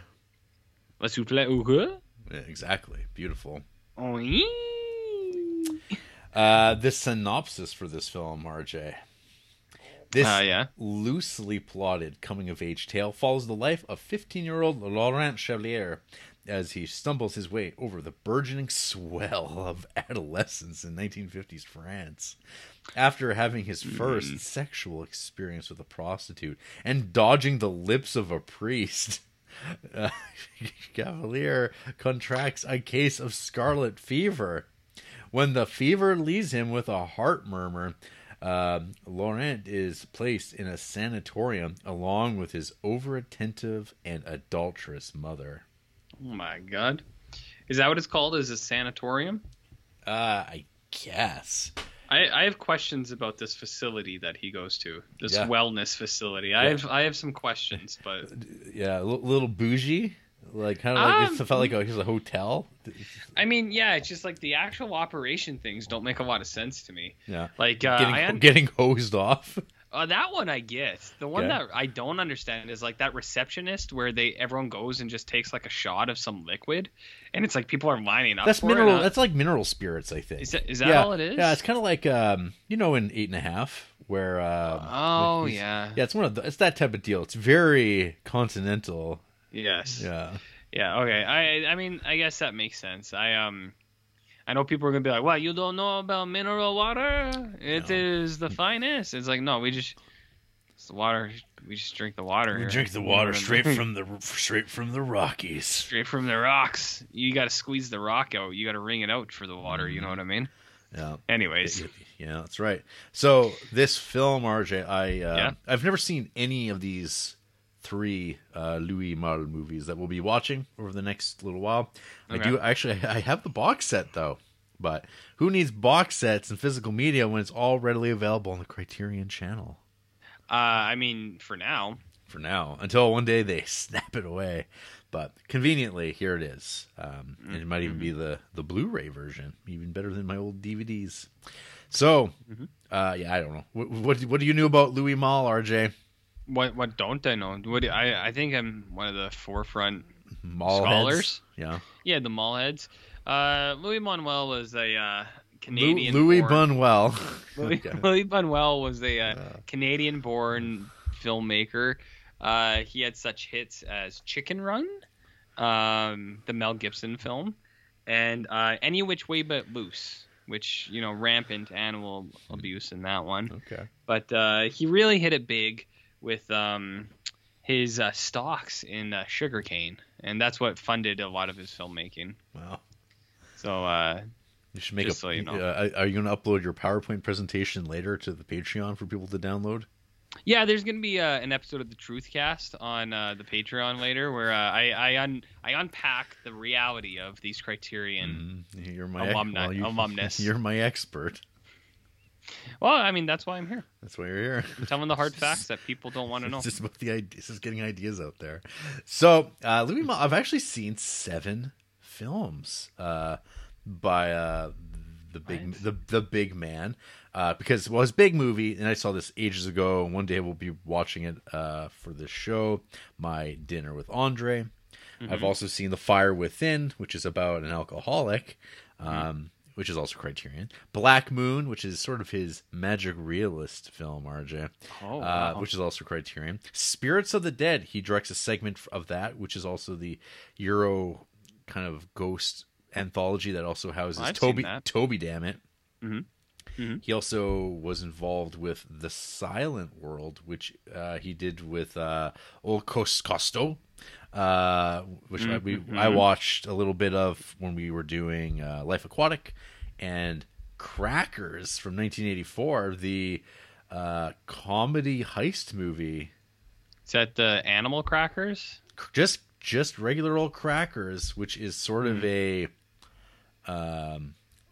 remake of Big Deal in Madonna Street.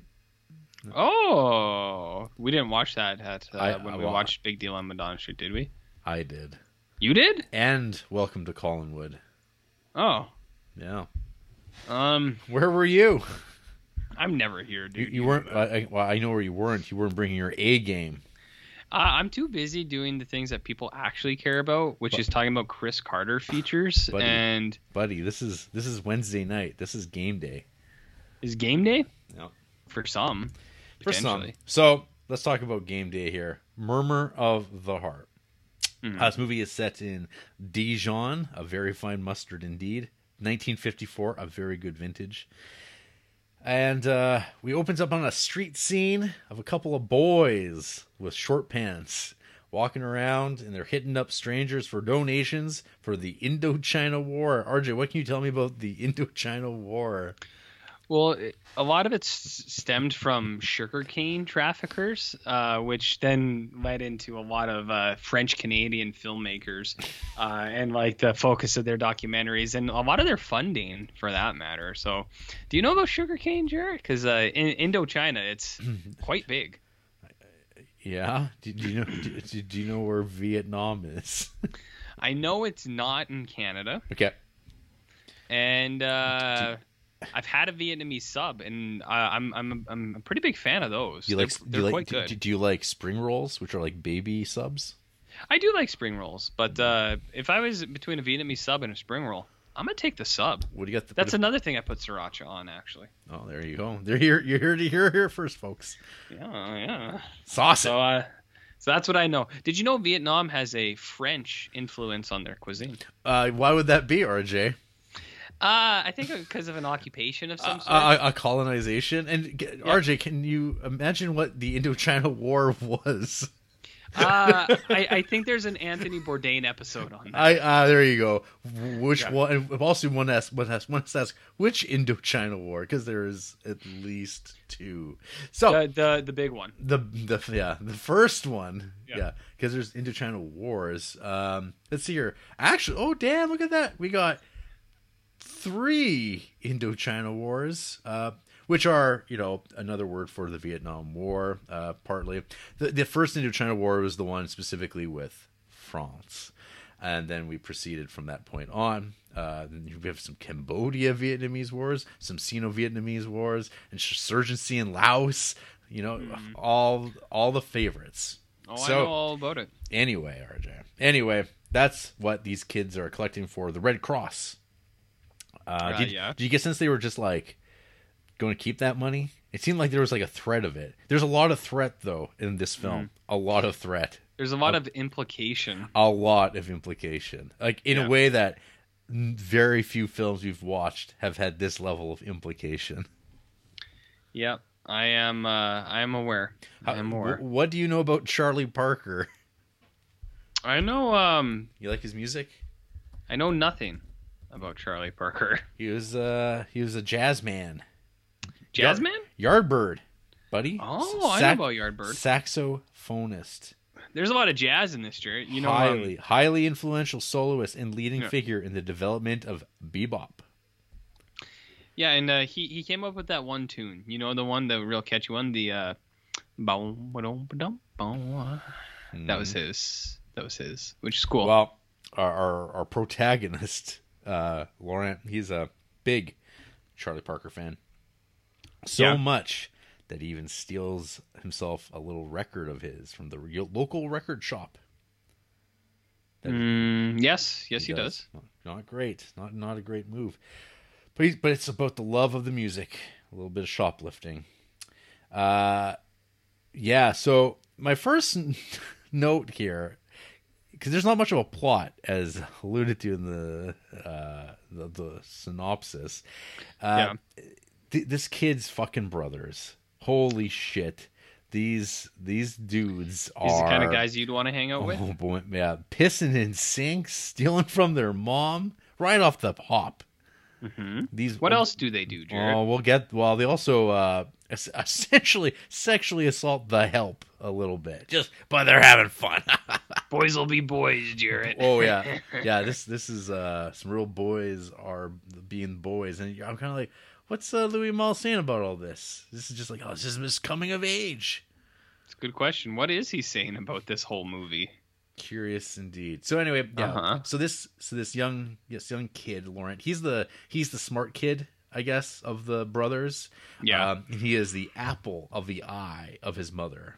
Sure is. His mom, she's a younger woman who's birthed these 3 kids, and her husband is a gynecologist who's what's that? Who's looks at ladies' underparts. RJ, you know what I mean, RJ? To what end? Make sure it's all good down there. Oh, okay. It all checks out. Okay, sounds good. It's a noble endeavor, and he does it right out of the family house. The home, the very nice spread they've got. Yeah, I'm on board with that. You're on board with that? Excellent. I'm glad. So yeah, the father, gynecologist, and he's got these 3 shit sons, and also it turns out we find out pretty soon that his wife is got a side piece going on. She's got a dude that she meets up with and takes off in a car every once in a while, and they go do things together, I guess. We barely ever see this guy, and you hear him, and you kind of see this figure driving a car. That's about it. So, so when the older brothers, they're stealing money from mom, it's Laurent, of course, who jumps to her rescue to help get the money back. And of the brothers, after dinner, they decide to they dress up, or one of them dresses up as in women's clothing, and they proceed to tickle, pat stuff to what else do they do? Well, they do that. They kind of rough him around, and then the conversation about penis size comes up, and they just start whipping out their dicks off camera. We don't see any peen on the screen. Peen screen. There you go. That's good. You ever been there in that situation? I don't know. I didn't have brothers, RJ. Can you speak to this? Well, I mean, sometimes your friends are more your brothers than your brothers are. Oh, okay, you know what I mean? So do you have any friends that you're like brothers with, Jarrett? Not as seen in Murmur of the Heart. You know those dudes that you and a couple of the boys, Lawrence and Corey, you guys are all wearing fedoras together. You're having a cigarette, watching Cassavetes, and was any of you just kind of like, yo, let's measure them. Let's do it. Let's do this. Let's do this. But like also in the face of the others, like where they're kind of like sitting down. Well, you got to go end to end. Well, you're just flopping it out, and then of course they get the ruler to make sure it's all squares up, and then this is when the family housekeeper comes along. She's like, "What are you nasty boys doing?" And they start humping her, playfully, and it's like, what the fuck? What did you say they did to her, Jared? They're humping her. Yeah, there's some pushing. There's some bending. Mm-hmm. Oh, but it's all there. What a couple laughs. Boys will be boys, Jarrett. It's like, whoa. It's like, I guess. This is a frank depiction of how shitty these type of people are. It's not it's not sugarcoating things. So no sugarhead on that one. No sugarhead on. Well, I don't know. I don't know what his upbringing's like. Well. Yeah, so that's swell. Sure. Swell. So we transition to the next day. And Lawrence running late for school. He is a choir boy at his Catholic church. And I'm sure, RJ, you got real excited here. You're like, yes. Yeah. I said, hey, is that some Catholic guilt on display here? Is that what we're in store for? And there was a bit. There was a bit. Yep. Could have used a little more, but there was a bit. Just a touch. And then he goes and plays a little bit of smoke hooky. He goes has a couple darts. With a younger kid. And while doing so, he catches his mom 400 blows style. She's up playing a little hooky too. Yeah, and there's that. It's like that Always Sunny thing when Mac and. No, it's not like that because that's affectionate. I was going to say when Mac and Charlie look at each other, but that's because they want to be with each other, but they can't. But this one, it's just kind of shameful. Or not even shameful. It is what it is. No. So he has like one of Laurent has one of his first little hissy fits, little rage outs where he takes out his madness, his frustration out on other help and other people. Very cruelly. He comes in. There's like this woman that like cooks in the kitchen who's like making cream puffs. And he's broken boosh maybe. Yeah. And he's just like, shove it up your ass. And she's like, how rude. And then she's like, you shouldn't talk to me like that. And he goes to put the milk back in the fridge. And it just like, he just drops it on the floor. Yeah, you're going to be busy cleaning that up. And I'm just like, fuck this kid. Like, this kid sucks. he's what a piece of crap. So he's not super cool. He barges in on his dad while he's at work, and we catch a line where he's saying, "One has to be a saint in this profession." What does that mean, RJ? What's the implication there? I asked you first, RJ. What's the implication there? I think the implication is that he might do something if left to his own devices. Like go to town. Like go into town? pick up some baguettes and butter. I'm not sure which town you mean. I'm talking the village, in the village, Well, it takes a village. It takes a village to Quote Hillary Clinton. to raise a shitty kid named Laurent and his. Oh, so this movie is also, I think, classified on Wikipedia as a comedy drama or something like that, right? And I'm like, where's the big laughs? What are we doing here? I could see this movie classified a few ways, Jared. Yeah. All right. So ways. So Dad's pissed. He's like, what the fuck are you doing in my office? You're breaking up my groove here. Yeah. Oh, and then so what does he do after that? After he gets kicked out, he goes and grabs a book called "I Spit on Your Graves." I looked up the translation of it. That's what it's actually called. Yeah, he there's this kitten. There's this real adorable kitten, RJ, in this movie. It's very, very kind. And he takes that cat, he kind of like throws it between his thighs, and then he unbuckles his belt, and he just starts tugging one out. And it's like, what? No. Mm-hmm. And his brothers know, and they're like making fun of him because they know it's like, oh, he closed his door and he locked it and he's playing a record loud. That means he's jerking off. And I'm like, oh, good. Louis Malle, the maestro. The maestro is he called the maestro in some settings? He is now. It's so artfully done. So okay, I will say this movie is very nice looking. When I was like kind of going through this for screenshots and stuff like that, and even watching, I was like, this is a very attractive looking movie. Like the clothes look good, the colors are like really well curated and chosen. Like his blue shirts, his brown slacks, really cool, nice looking shoes. Was it 1954? Was it 1971 where clothes fit people properly? It wasn't in the world of schlumpiness that we live in now. But it's a very well made movie in terms of just like on a technical level. But let's talk about what goes down in this movie. What does go down in this movie, Jared? Well, next up we get introduced to Father Henry.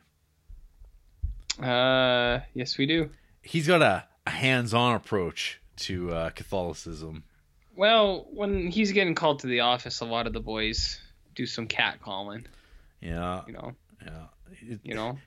This guy kind of reminds me of some politicians that we've got a little bit. Just like, yeah, because that's so. I don't know. You recognize the actor, right? Michael Lonsdale. I did, but I didn't look. I couldn't remember why. So he is in Phantom of Liberty, and he was also he showed up in Stolen Kisses. Was he the guy with the ass out in Phantom Liberty? Yes. Okay. Yes, that was him. Yeah, okay. He's been he's in Munich. Munich? Like Spielberg's Munich? That's right.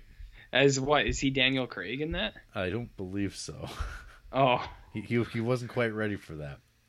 Maybe next time. But he shows up and stuff. He's good. And here, yes, he wants the boy to confess his sins and talking about masturbating with his brothers, which we didn't get to see that one on camera. And he's like, you got to save yourself for your wife. You want to be pure for her, don't you? When you get married. But then he like takes as I wrote my note here, Father Henry, thigh inspector. Where he's just like, it's just like good old Catholic priests. We didn't know. We had no idea what they'd been up to all these years. Where he's sitting there and looking down. Look at those muscles. I bet you I can't even get both hands around that thigh. And he's like, can I go to the gym now? Okay. What I'd say about that though is, this Louis Malle guy, he's saying a lot of stuff about males in general. It seems like all the males are just insatiable in this. Catholic, Protestant, hell, there could be even something else in there too. Who's to say? So the kids are kind of left to their own devices one night with the poor the maid, she's left to kind of like serve them food and stuff like that. They start playing spinach tennis. What's that? Where you just take gobs of spinach and throw it at one another, but you're using the plate to catch the gob until it escalates and hits the wall, and then they giggle about it because you know who's cleaning that up. Mm-hmm. Very considerate. What did I write here? I really fucking hate these brothers more than most characters in the movies we've watched. Yeah, they're bad dudes. I'm not sure if some people think these guys ruled back in 1971. Or you know, there's people today who think these guys rule. Or maybe boys are just gross. Boys are gross. Yeah. Yeah, that's what I mean. Yeah. Insatiable. Yeah. Those boys. Yeah, they're gross. And then we got a kind of a hooligan friends come over. Mm-hmm. A bunch of the girls come over. They're going to have a little bit of drinking, a little bit of dancing while their parents are out at a movie. There's also this thing that's set up where one of these guys has made a forged painting or found a forgery of a painting that they have in the family house that is a Corot and is supposed to be worth a lot of money. So they're like, we're just going to take the real one and put in this fake one. And at the time I was like, where's this going? Like, what's this kid going to do with this like painting worth so much money and like sell it? That seems like kind of a big overstep, but it does pay off later. Does it? I guess. And then there's some makeout sessions with the kids going on. And there's some more assaulting the help. I made a note of that. I think they like hit her. They're just like, again, humping and hitting her, and you're like, what's wrong? Like, what is wrong with this? Is like, I don't know. I'm like, man, because if this is like semi-autobiographical, as Louis Malle says, it's like, is this what he grew up with? And I mean, I think what he grew up with, I think if any part of this movie is semi-biographical, there's a lot of problems we need to talk to Louis Malle. Well, not the ending, RJ. How do you know, though? That's what he says. So, well, yeah, but we're getting there. We'll get there. Oh, and then the boys go to the whorehouse. Yeah, they want to send their brother on a good time. Yeah, they want to pop his cherry, and they find a nice girl to do so, but not before they interrupt it, before it can be completed. RJ. Yeah, and I thought that was pretty rude, pretty inconsiderate. These guys. Yeah, even that lady was like, she was like, I think that's the first time like one of these like turds got like smacked across the face. So yeah, that was something. And then things transition over to the Moonrise Kingdom camp, where it's like Catholic campfire songs. And you wonder, what's this Father Henry doing out here with these boys? What did he do? Nothing at all. Just good old camping, right? But then Laurent starts getting sick. He's got the scarlet fever. And because... Can you tell me more about scarlet fever? I don't know, RJ. I mean, I feel like you might have more of a background in it than I do. There was someone I met, like, recently, like within a year or something, that got scarlet fever. And I don't actually know anything about it, but I heard that and I was like, you got scarlet fever? And they're like, yeah, I did like a year ago. And I was like, what? Well, scarlet fever is an illness that can happen in kids who also have strep throat or strep skin infections. The strep bacteria make a toxin that causes a bright red bumpy rash. The rash spreads over most of the body and is what gives scarlet fever its name. Mm-hmm. So it's a bacterial infection, but not only that, RJ. This kid, as a complication of it, he winds up with a murmur of the heart. What? Is that why this movie is called that, Jarrett? I guess. I mean, and then so now the kid's got to like hang out in bed for like a month and put a ice pack on his chest, and then it's recommended that, you know, the young wife, she can take her son off to this sanatorium, this real fancy little place, and recover properly. So yeah, he hangs out, is kind of sad bastarding around for a bit. moping about. And then his mom plays some songs for him. She busts out the old guitar. And then they're off. Oh, sorry, I missed the bit though. So we do get the payoff to the painting swap because they're having dinner downstairs, and some like aunt and uncle or friends of the fathers is over, and they're like, look at this beautiful painting. Oh, this is one of the shit brothers. Look at this, isn't it great? He's like, oh, I think there's a little bit of something on the top of it, and starts like taking a knife to the surface of it. And they're like, what are you doing? Leave that alone. And he's like, no, I don't like this thing at all, and starts to stab and slash at it. And of course, people who know start laughing, and the people who don't know are losing their minds. What did you do? I sat there and went, okay. And then they'll get their painting back, and now you know the rest of the story. So we go off to heal up at the Rich People Club. We get a nice bougie hose down as part of the treatment. And yeah, like so this is like the second half of the movie now. 'Cause it's about an hour in, and we get what it feels kind of like an Italian, like 70s Italian giallo, or a slasher at a tennis camp. And I realized as I thought that, I'm like, this would be such a better movie. That would be pretty cool, actually. It would be sweet if that was the way it had went. We can call it Infinite Jest.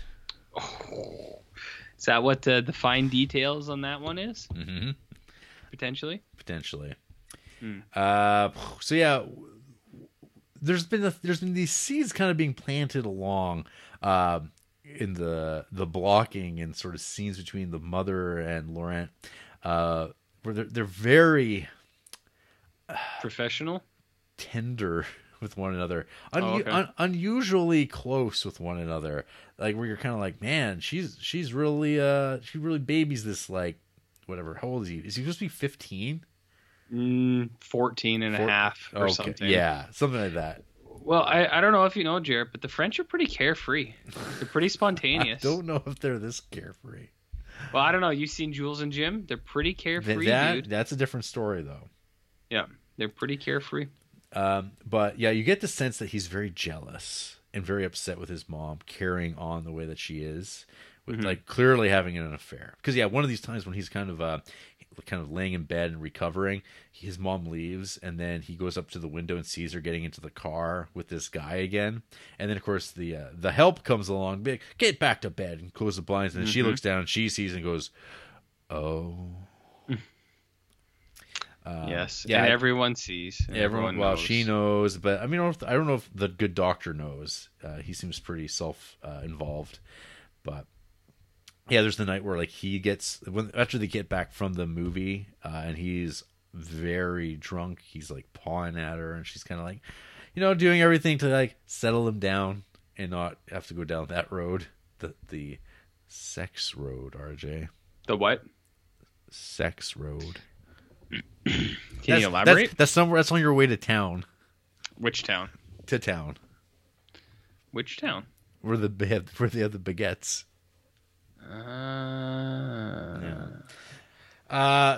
But we start getting as the intensification of this relationship between mother and son, where they're staying in the one room that only has one real bed. Well, I mean, the other bed's just a fold-out. Yeah. Fold-out's still a bed. It's fine. Exactly. Still a bed. I don't know what people complain about. I have no idea. It's like, come on. But I know fold-outs aren't comfortable, but it's like, like, well, there's a real bed and there's a fold-out, so I guess there's only one bed. Yeah. But anyways. Yeah, so here we got a scene where our young man, he's just leering at his mom bathing, and it's kind of like, huh. And then what happens? Curious. Well, she goes for date night with that guy because the son pretty well just like says, "I'm on your side. I whatever you do, it's okay, but I'm on your side. It'll be fine by me." I don't know. So I'm trying to think. Oh yeah, so there's like these other kids that get set up. So there's the tennis stuff I was mentioning. There's this like young guy who keeps getting called a fascist. Because I don't know, that French politics get brought up for 1954, to which I go, I don't know what that means. It's probably maybe it was relevant to 1971 audiences in France. I mean, how these isn't things that are being always framed, the case? but I was kind of like, yeah, I don't know. I feel like that's secondary to like everything else that's going on. The primary drive of this, maybe. So yeah, there's some pretty hardcore Ascot action here. There's a little bit. Yeah, There's some a little bit authentic Ascots. Ascot, not Bogdanovich neckerchiefs. No, they're all Ascots. They're all Ascots. They're all Bog was just a wiener. booger. A little booger. I don't know if I called him a booger. Definitely a wiener. Yeah. You know. So yeah, he's trying to like be friendly and make friends at this rich hotel for people just relaxing, no problems in the world. And he tries to make it with one of these girls, and she's just like, "No, I'm saving for someone I love. Don't you understand?" He's like, "Yeah, I've done it already." He said, "Yeah, I've done it, and you're a lesbian." Wow, yeah, that's late. That's when he gets to the rage out. The incel rage. Well, that's because I think he's also mad though because his mom's out on a date. Yes, he and is. it's not with him because Yes. there's things happening, percolating. And so he like again he rages out on everybody, calling people lesbians and like pushing himself on them, insulting everybody left and right. When he's asked, "You must wear a suit or a coat when you come into the restaurant," he's like, "No, I don't." He treats everyone like shit. He does. He's a bad dude. He's a bad little kid. So then, of course, his mother comes home that night after like maybe a day or two away. And she's very inconsolable, and so he attempts to console her because I guess her lover asked her to like leave the family. Was telling her get a divorce and come with me and live with me, and she's like, "Oh, I just couldn't do that." And he's like, "Yeah, that's right, Mom. You do what's best." He's like, "Yeah, Mom." He's like, "How inconsiderate is that guy? Like, he doesn't consider you. He's like, he's not a really good guy, you know, Mom." Mother, as he spoons his mother. He says, if anyone doesn't care about you, they're not really your friend. Yeah, so he's nice guying his own mother. Yes, he is. Why would one want to do that, RJ? I don't know. So then we get a little montage of mother-son times here. You know, pedicures and palling around, playing I don't know some card game like Grip or something. And they're just like inseparable. It's just the way that he always wanted it. And it's so lovely and so wonderful. They fall asleep in one another's arms, mother and son.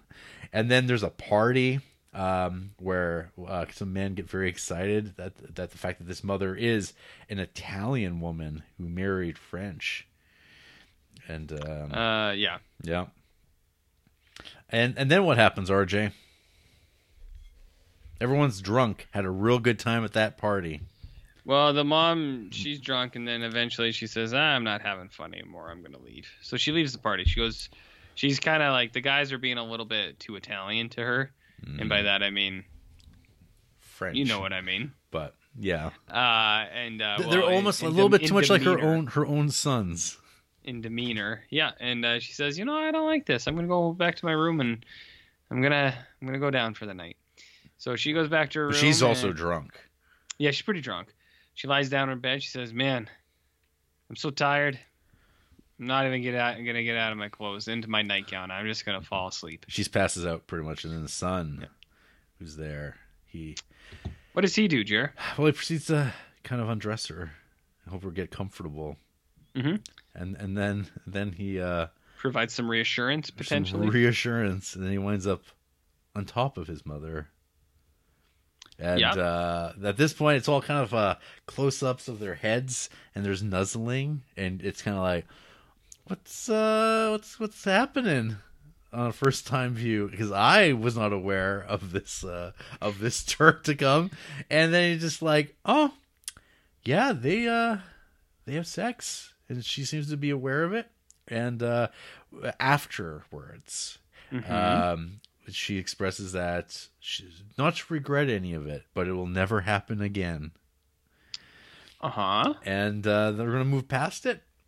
Apparently, this was just like a little bump that Laurent needed to get over, so he'd get the confidence up and the moves to like approach other girls that are at the same hot spot. She opens up the door, the one blonde girl with the pigtails. She opens up the door. He just like mauls her. She's like, "Oh, get away from me!" And he's like, well, "Whatever." And he leaves. But then we transitioned to like he went to her friend, this other girl, and they banged, and then and then it's like he goes back to the room and he sees that his dad and his two brothers are there. And he's like walking around without any shoes on his feet, and they go, "We're walking." They're like, "You're walking around barefoot." And then his mom comes into the room, and then they look at each other very awkwardly because this is like the same day after this has happened, and they're like, they'll have a good laugh. They all have a good laugh. Hey, Jarrett. And that's the end of the movie. It sure is. And to which I go, what the why? Like, what is this? Well, and see, that's what I mean. When you said that this is, as he claims, semi-autobiographical, there's parts in it that are probably close, but then I'm sure even if he said it, this one, that ending wasn't part of it.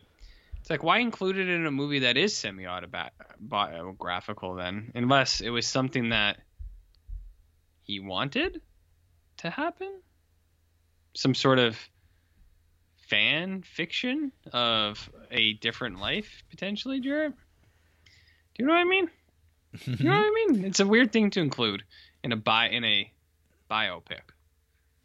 Unless it happens. I'm just kind of looking at the reception of the film. It was a fan. Ebert? Well, he is too. But he's a pervert. U.S. director Wes Anderson cited Murmur of the Heart an influence, saying he loved the characters Laurent and Clara, who's the mother. Regarding the incest, he says, the stuff between him and the mother feels more kind of romantic almost, but also taboo and scary in a way, which makes it even more seductive. U.S. director Noah Baumbach also named the film as an influence, which I can kind of see when it comes to the movie The Squid and the Whale. A little bit. Okay. But, both these good friends, Wes and Noah. Yes. Hanging out, well, popping in some Murmur of the Heart together. I mean, we've talked about Wes before. Wes makes some good movies. He's a cool dude. But Wes also has some questionable sexuality things brought up sometimes in movies, potentially.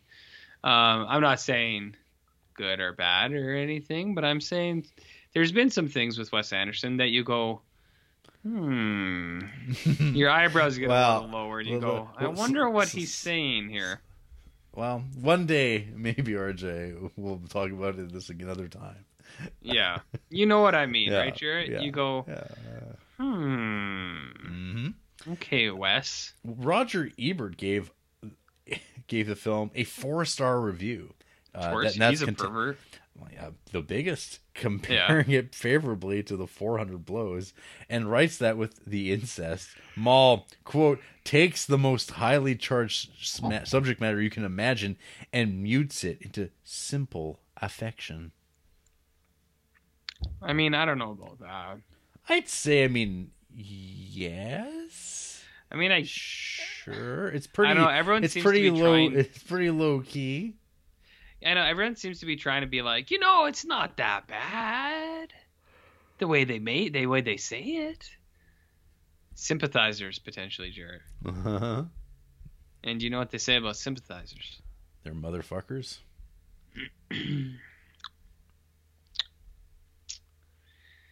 Okay. Director Louis Malle wrote Murmur of the Heart in part as an autobiography. As Malle said, my passion for jazz, my curiosity about literature, the tyranny of my two elder brothers. Oh, so he's got a hate on for his brothers, who I guess are bad men. How they introduced me to sex. This is pretty close to home. Malle Maul also suffered from a heart murmur and shared a hotel room with his mother during treatment. Aside from this, the film is a work of fiction and takes place later than Mal's true childhood. I mean, the humorous and earthy Italian mother is also a fictional character, based more on a friend's mother than his own. Mal asserted in interviews that the incest, in particular, is fictional. He claimed that in writing the script, he had no intention to include incest, but ended up doing so as he explored an intense mother-son relationship. I'm going to say it. I think it's bullshit. Yeah. He's like, well, only some of it's kind of based on my life, but these things did happen to me, and it's literally every single beat of this movie is like, well, those things all did happen, except for the one thing at the end. Mm-hmm. I think it's bullshit, man. It's bullshit. Are you going to file a police report? I already called the cops, but more importantly, I called the cop, the higher cop. The number one cop. The decider of morality. Mm-hmm. His name's Kevin. Lives uptown. Uptown, not uptown, not downtown. He's uptown, man. But no one's. But is someone going to town? Maybe. Mm-hmm. Not me. So yeah, I don't know. This is obviously a well-made movie, but. Tell me about it. I don't care. I'm like, yeah. I mean, I didn't really get much. I didn't take away that much about this from this story at all. It's sort of like, yep, that's a Criterion movie, all right. Hopefully, the next two Louis Malle movies are better than this, because I don't know.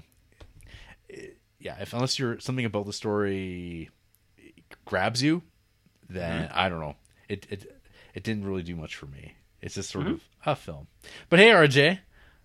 Yeah. Arj. What did you think of Murmur of the Heart? I think this guy's a pervert, dude.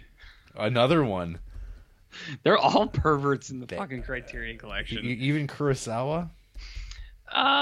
Yeah, you've seen some of that samurai armor. I've seen that Japanese style underpants. Yeah, it's there's it's covering most of the things, but there's certain areas that are uncovered, if you know what I mean, Jarrett. You know where I'm gesturing? You talking about nipples?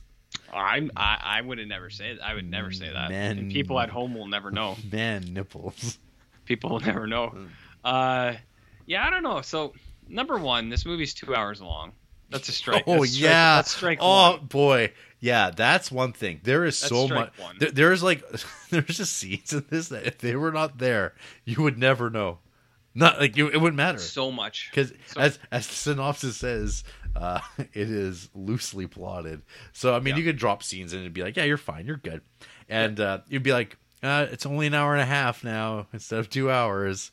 I do hate that criticism to a degree these days that too long. That's it's too long. You can edit it down. You can just editing is a lot harder to do than when people kind of throw that out there. Yeah. But I don't know. This movie is once you hit that hour mark and they're like, they're just going to this sanatorium, and you're like, there's an hour of them just doing stuff here. Mm-hmm. Man. And that's the thing. I know editing's hard too. It's just this movie's just too long. It's just, I don't know, take out a huge chunk of the story. Fucking don't even film it at all. Is what I would do. But I don't know, the movie it's got things that I didn't mind I didn't mind the jazz part of it. Because I was big jazz boy. The jazz man over here. I do like jazz. I was like, ooh, I get a little Seinfeld jazz in here. I was like, I'm okay with that. That's all right. But then this movie gets or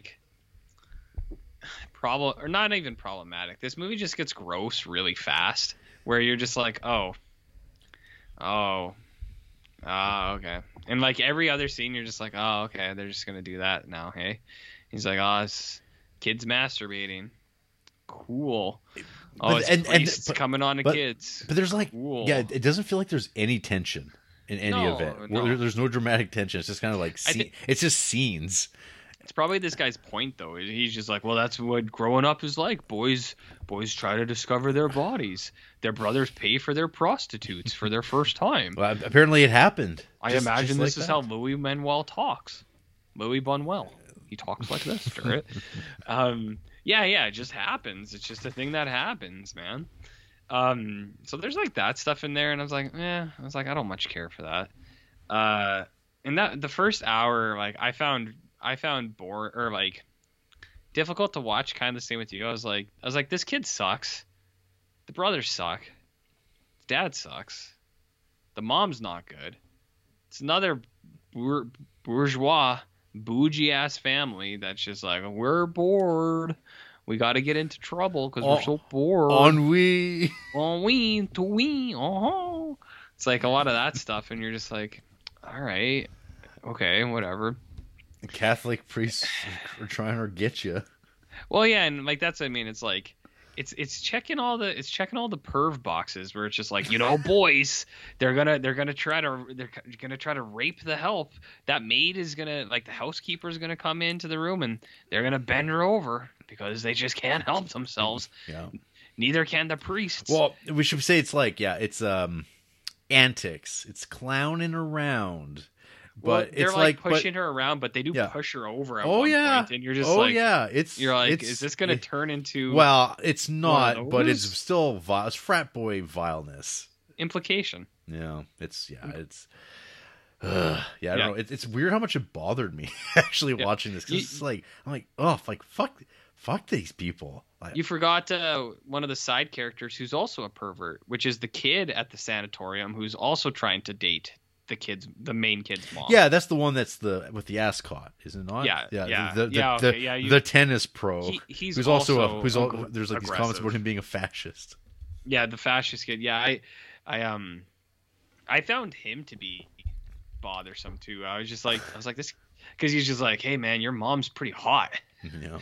And he's like, okay. He's like, can you like set me up with her? And it's like a 15-year-old kid, and it's just like, no. Mm-hmm. Yeah, like the only likable character in this movie is like the girl he meets that like won't do it with him, because she's like, I just met you, get away from me. You're like I'm rooting for this guy, this girl. She's the only one who's like on the level. Mm-hmm. But yeah, the whole preamble stuff, it just takes forever. Even like, it's like you were saying, like the Scarlet Fever stuff, you didn't even need any of that. Like you could have just said he got it and he's got to go to a hotel to recover or whatever. They're there. Everyone's hitting on his mom. He's weird about it.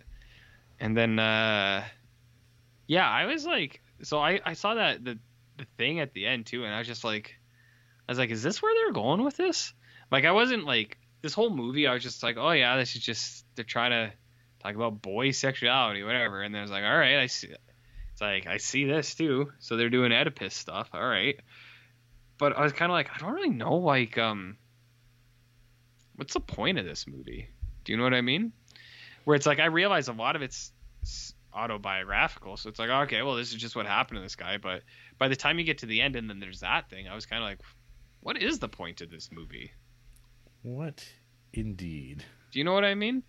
And like, I'm with you. It's like, it's fine. It's well made enough, but I just don't really understand why anybody should care. Because I was like, I don't really care about this guy. And I find it weird too that all these dudes are like, oh man, it's great. It's a great movie. Like all these other directors, and it's like, man, the incest thing, it's just really tender. They really downplay it. And it's like, can you downplay that? Or are you just kind of into it and you just don't want to sound like a pervert yourself? Is what I'm kind of taking that as. Like old Roger Ebert. I think he didn't have a problem telling people he was a pervert, but I think him just being like, well, they downplayed it. I think it's his way of just being like, I like this, and I'm going to make it sound like it's less of a thing than it is. So, anyways, this is a weird movie. Mm-hmm. Yeah, and I thought the ending was dumb too. It's like, and then they just all laugh with each other, and I was like, I actually did, because I saw your review, And then when it got to it, I did burst out laughing because I'm like, they are laughing. I know, because it's one of those things like you would say as a joke. It's like, and then they all had a good laugh, but then it's like that is how this fucking movie ends. It's crazy. Mm-hmm. So, anyways, it's weird. This thing. Mm-hmm. I wouldn't want to be like. I wouldn't want to hang around people who are really into this. Like Wes Anderson is cool and stuff, but if he's like, "Oh, I love that movie," I'd be like, "I don't know if I want to hang out with you anymore." Well, he calls it an influence, and I mean, I definitely see it in Noah Baumbach, and there is element. I could see why this story, this type of story, would appeal to him. Like, because there's like the doctor and like the young kind of free loving mother, because like, you know, Wes Anderson does have these mother things in his movies, like Angelica Houston, the way he uses her in like Darjeeling Limited. She's around, so yeah, he has like these kind of like these kind of upper middle class bourgeois families or professionals and their children, and how they're all fucked up. These kind of like, I don't know, I could see it, but yeah, this is something that it's not my cup of tea. Yeah. Want to hear from other people who this film is not their cup of tea? I guess. Yeah. All right. Yeah. Well, to kick things off, we have Maya, half a star. Fuck off. I mean, it's to the point, and I'm gonna say it. I'm on board with her review here. That's not bad. Maya's favorite films include Rocco and His Brothers, Magnolia, The Sacrifice from 1986, and Wings of Desire from 1987. Jared, you know about Wings of Desire? I sure do. Yeah, is that not a good one? That's a movie that people love, and I think it is so boring. I see. Every time I've tried, it's like, this is so boring. She also gave Marmaduke a half a star. Wow. Which I've not seen Marmaduke. But I feel like any movie with a dog shouldn't be a half a star. She 5-starred Love Exposure, though. I know you're a big fan of that bad boy. So, she's got that going for her. Not bad, not bad. Next up, we got Brendan Souza. Oh, yeah. A coming-of-age movie that's simply cringe-inducing. Right off the bat, we're presented with a kind of dysfunctional family. Each son's spoilt and bothersome, RJ. And then it gets sickening.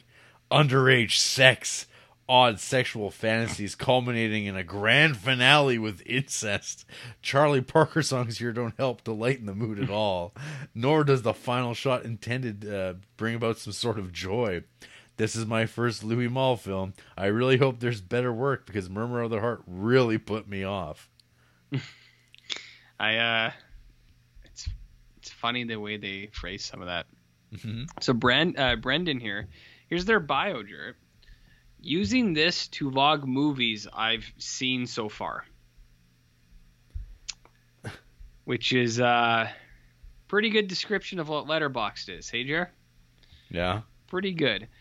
Favorite films, favorite foods, potentially. Napoleon from 1927. That's got to be nobody's favorite film. That's got to be made up. Which movie?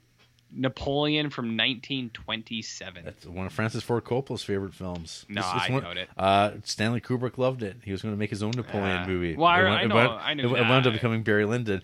I would love to see that movie, but I've been waiting for a Criterion or something to put it out. Yeah. Proper like. Well, this guy loves it.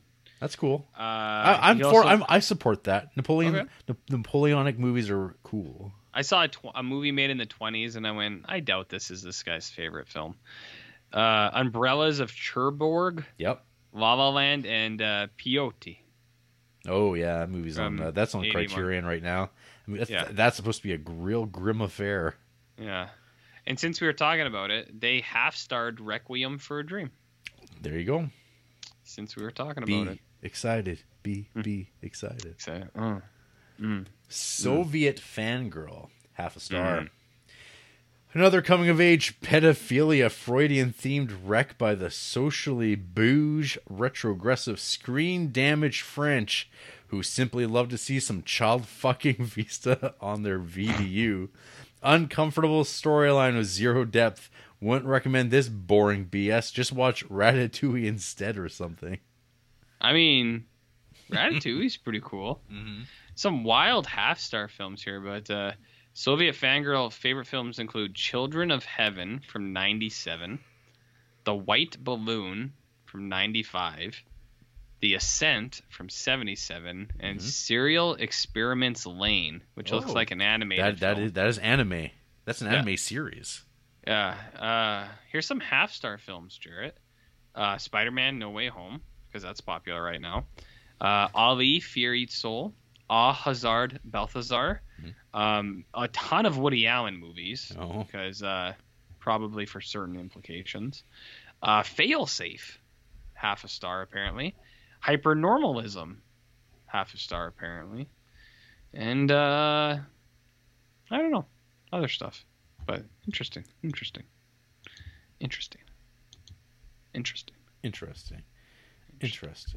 Fascinating. One more. How about Tom Zuba? Tom DeZuba? A movie I despise with all my heart.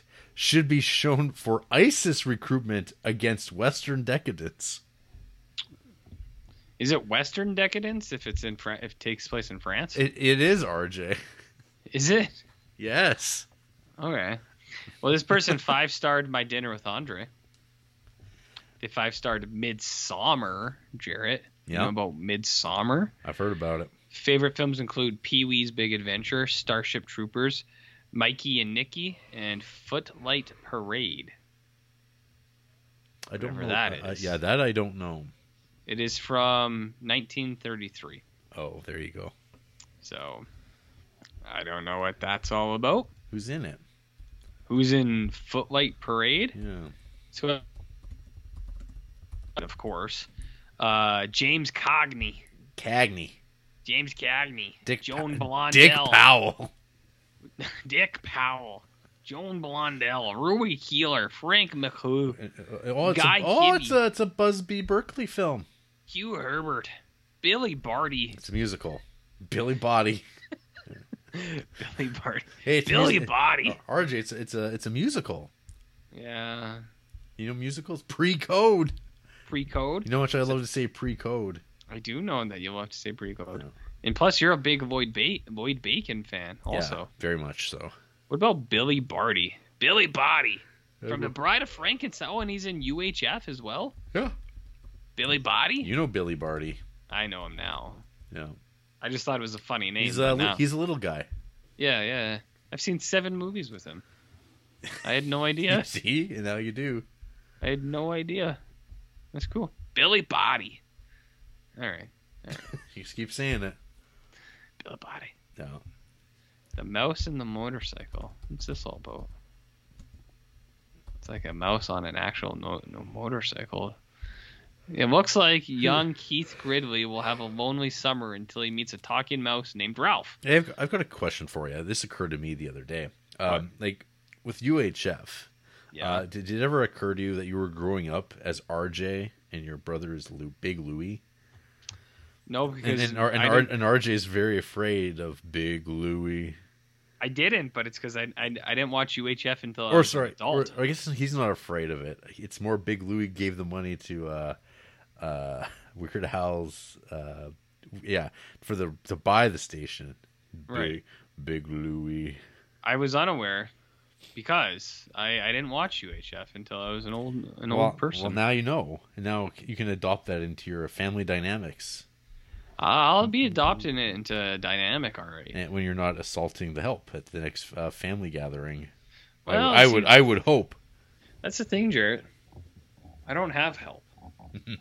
I clean my own house. Wow. Because I don't have money. So how's that sound? Not bad, I bet, huh? Tough but fair. Yeah, that's what I'm all about. You got any final words? Not super stoked for the next 2 weeks, but we'll see.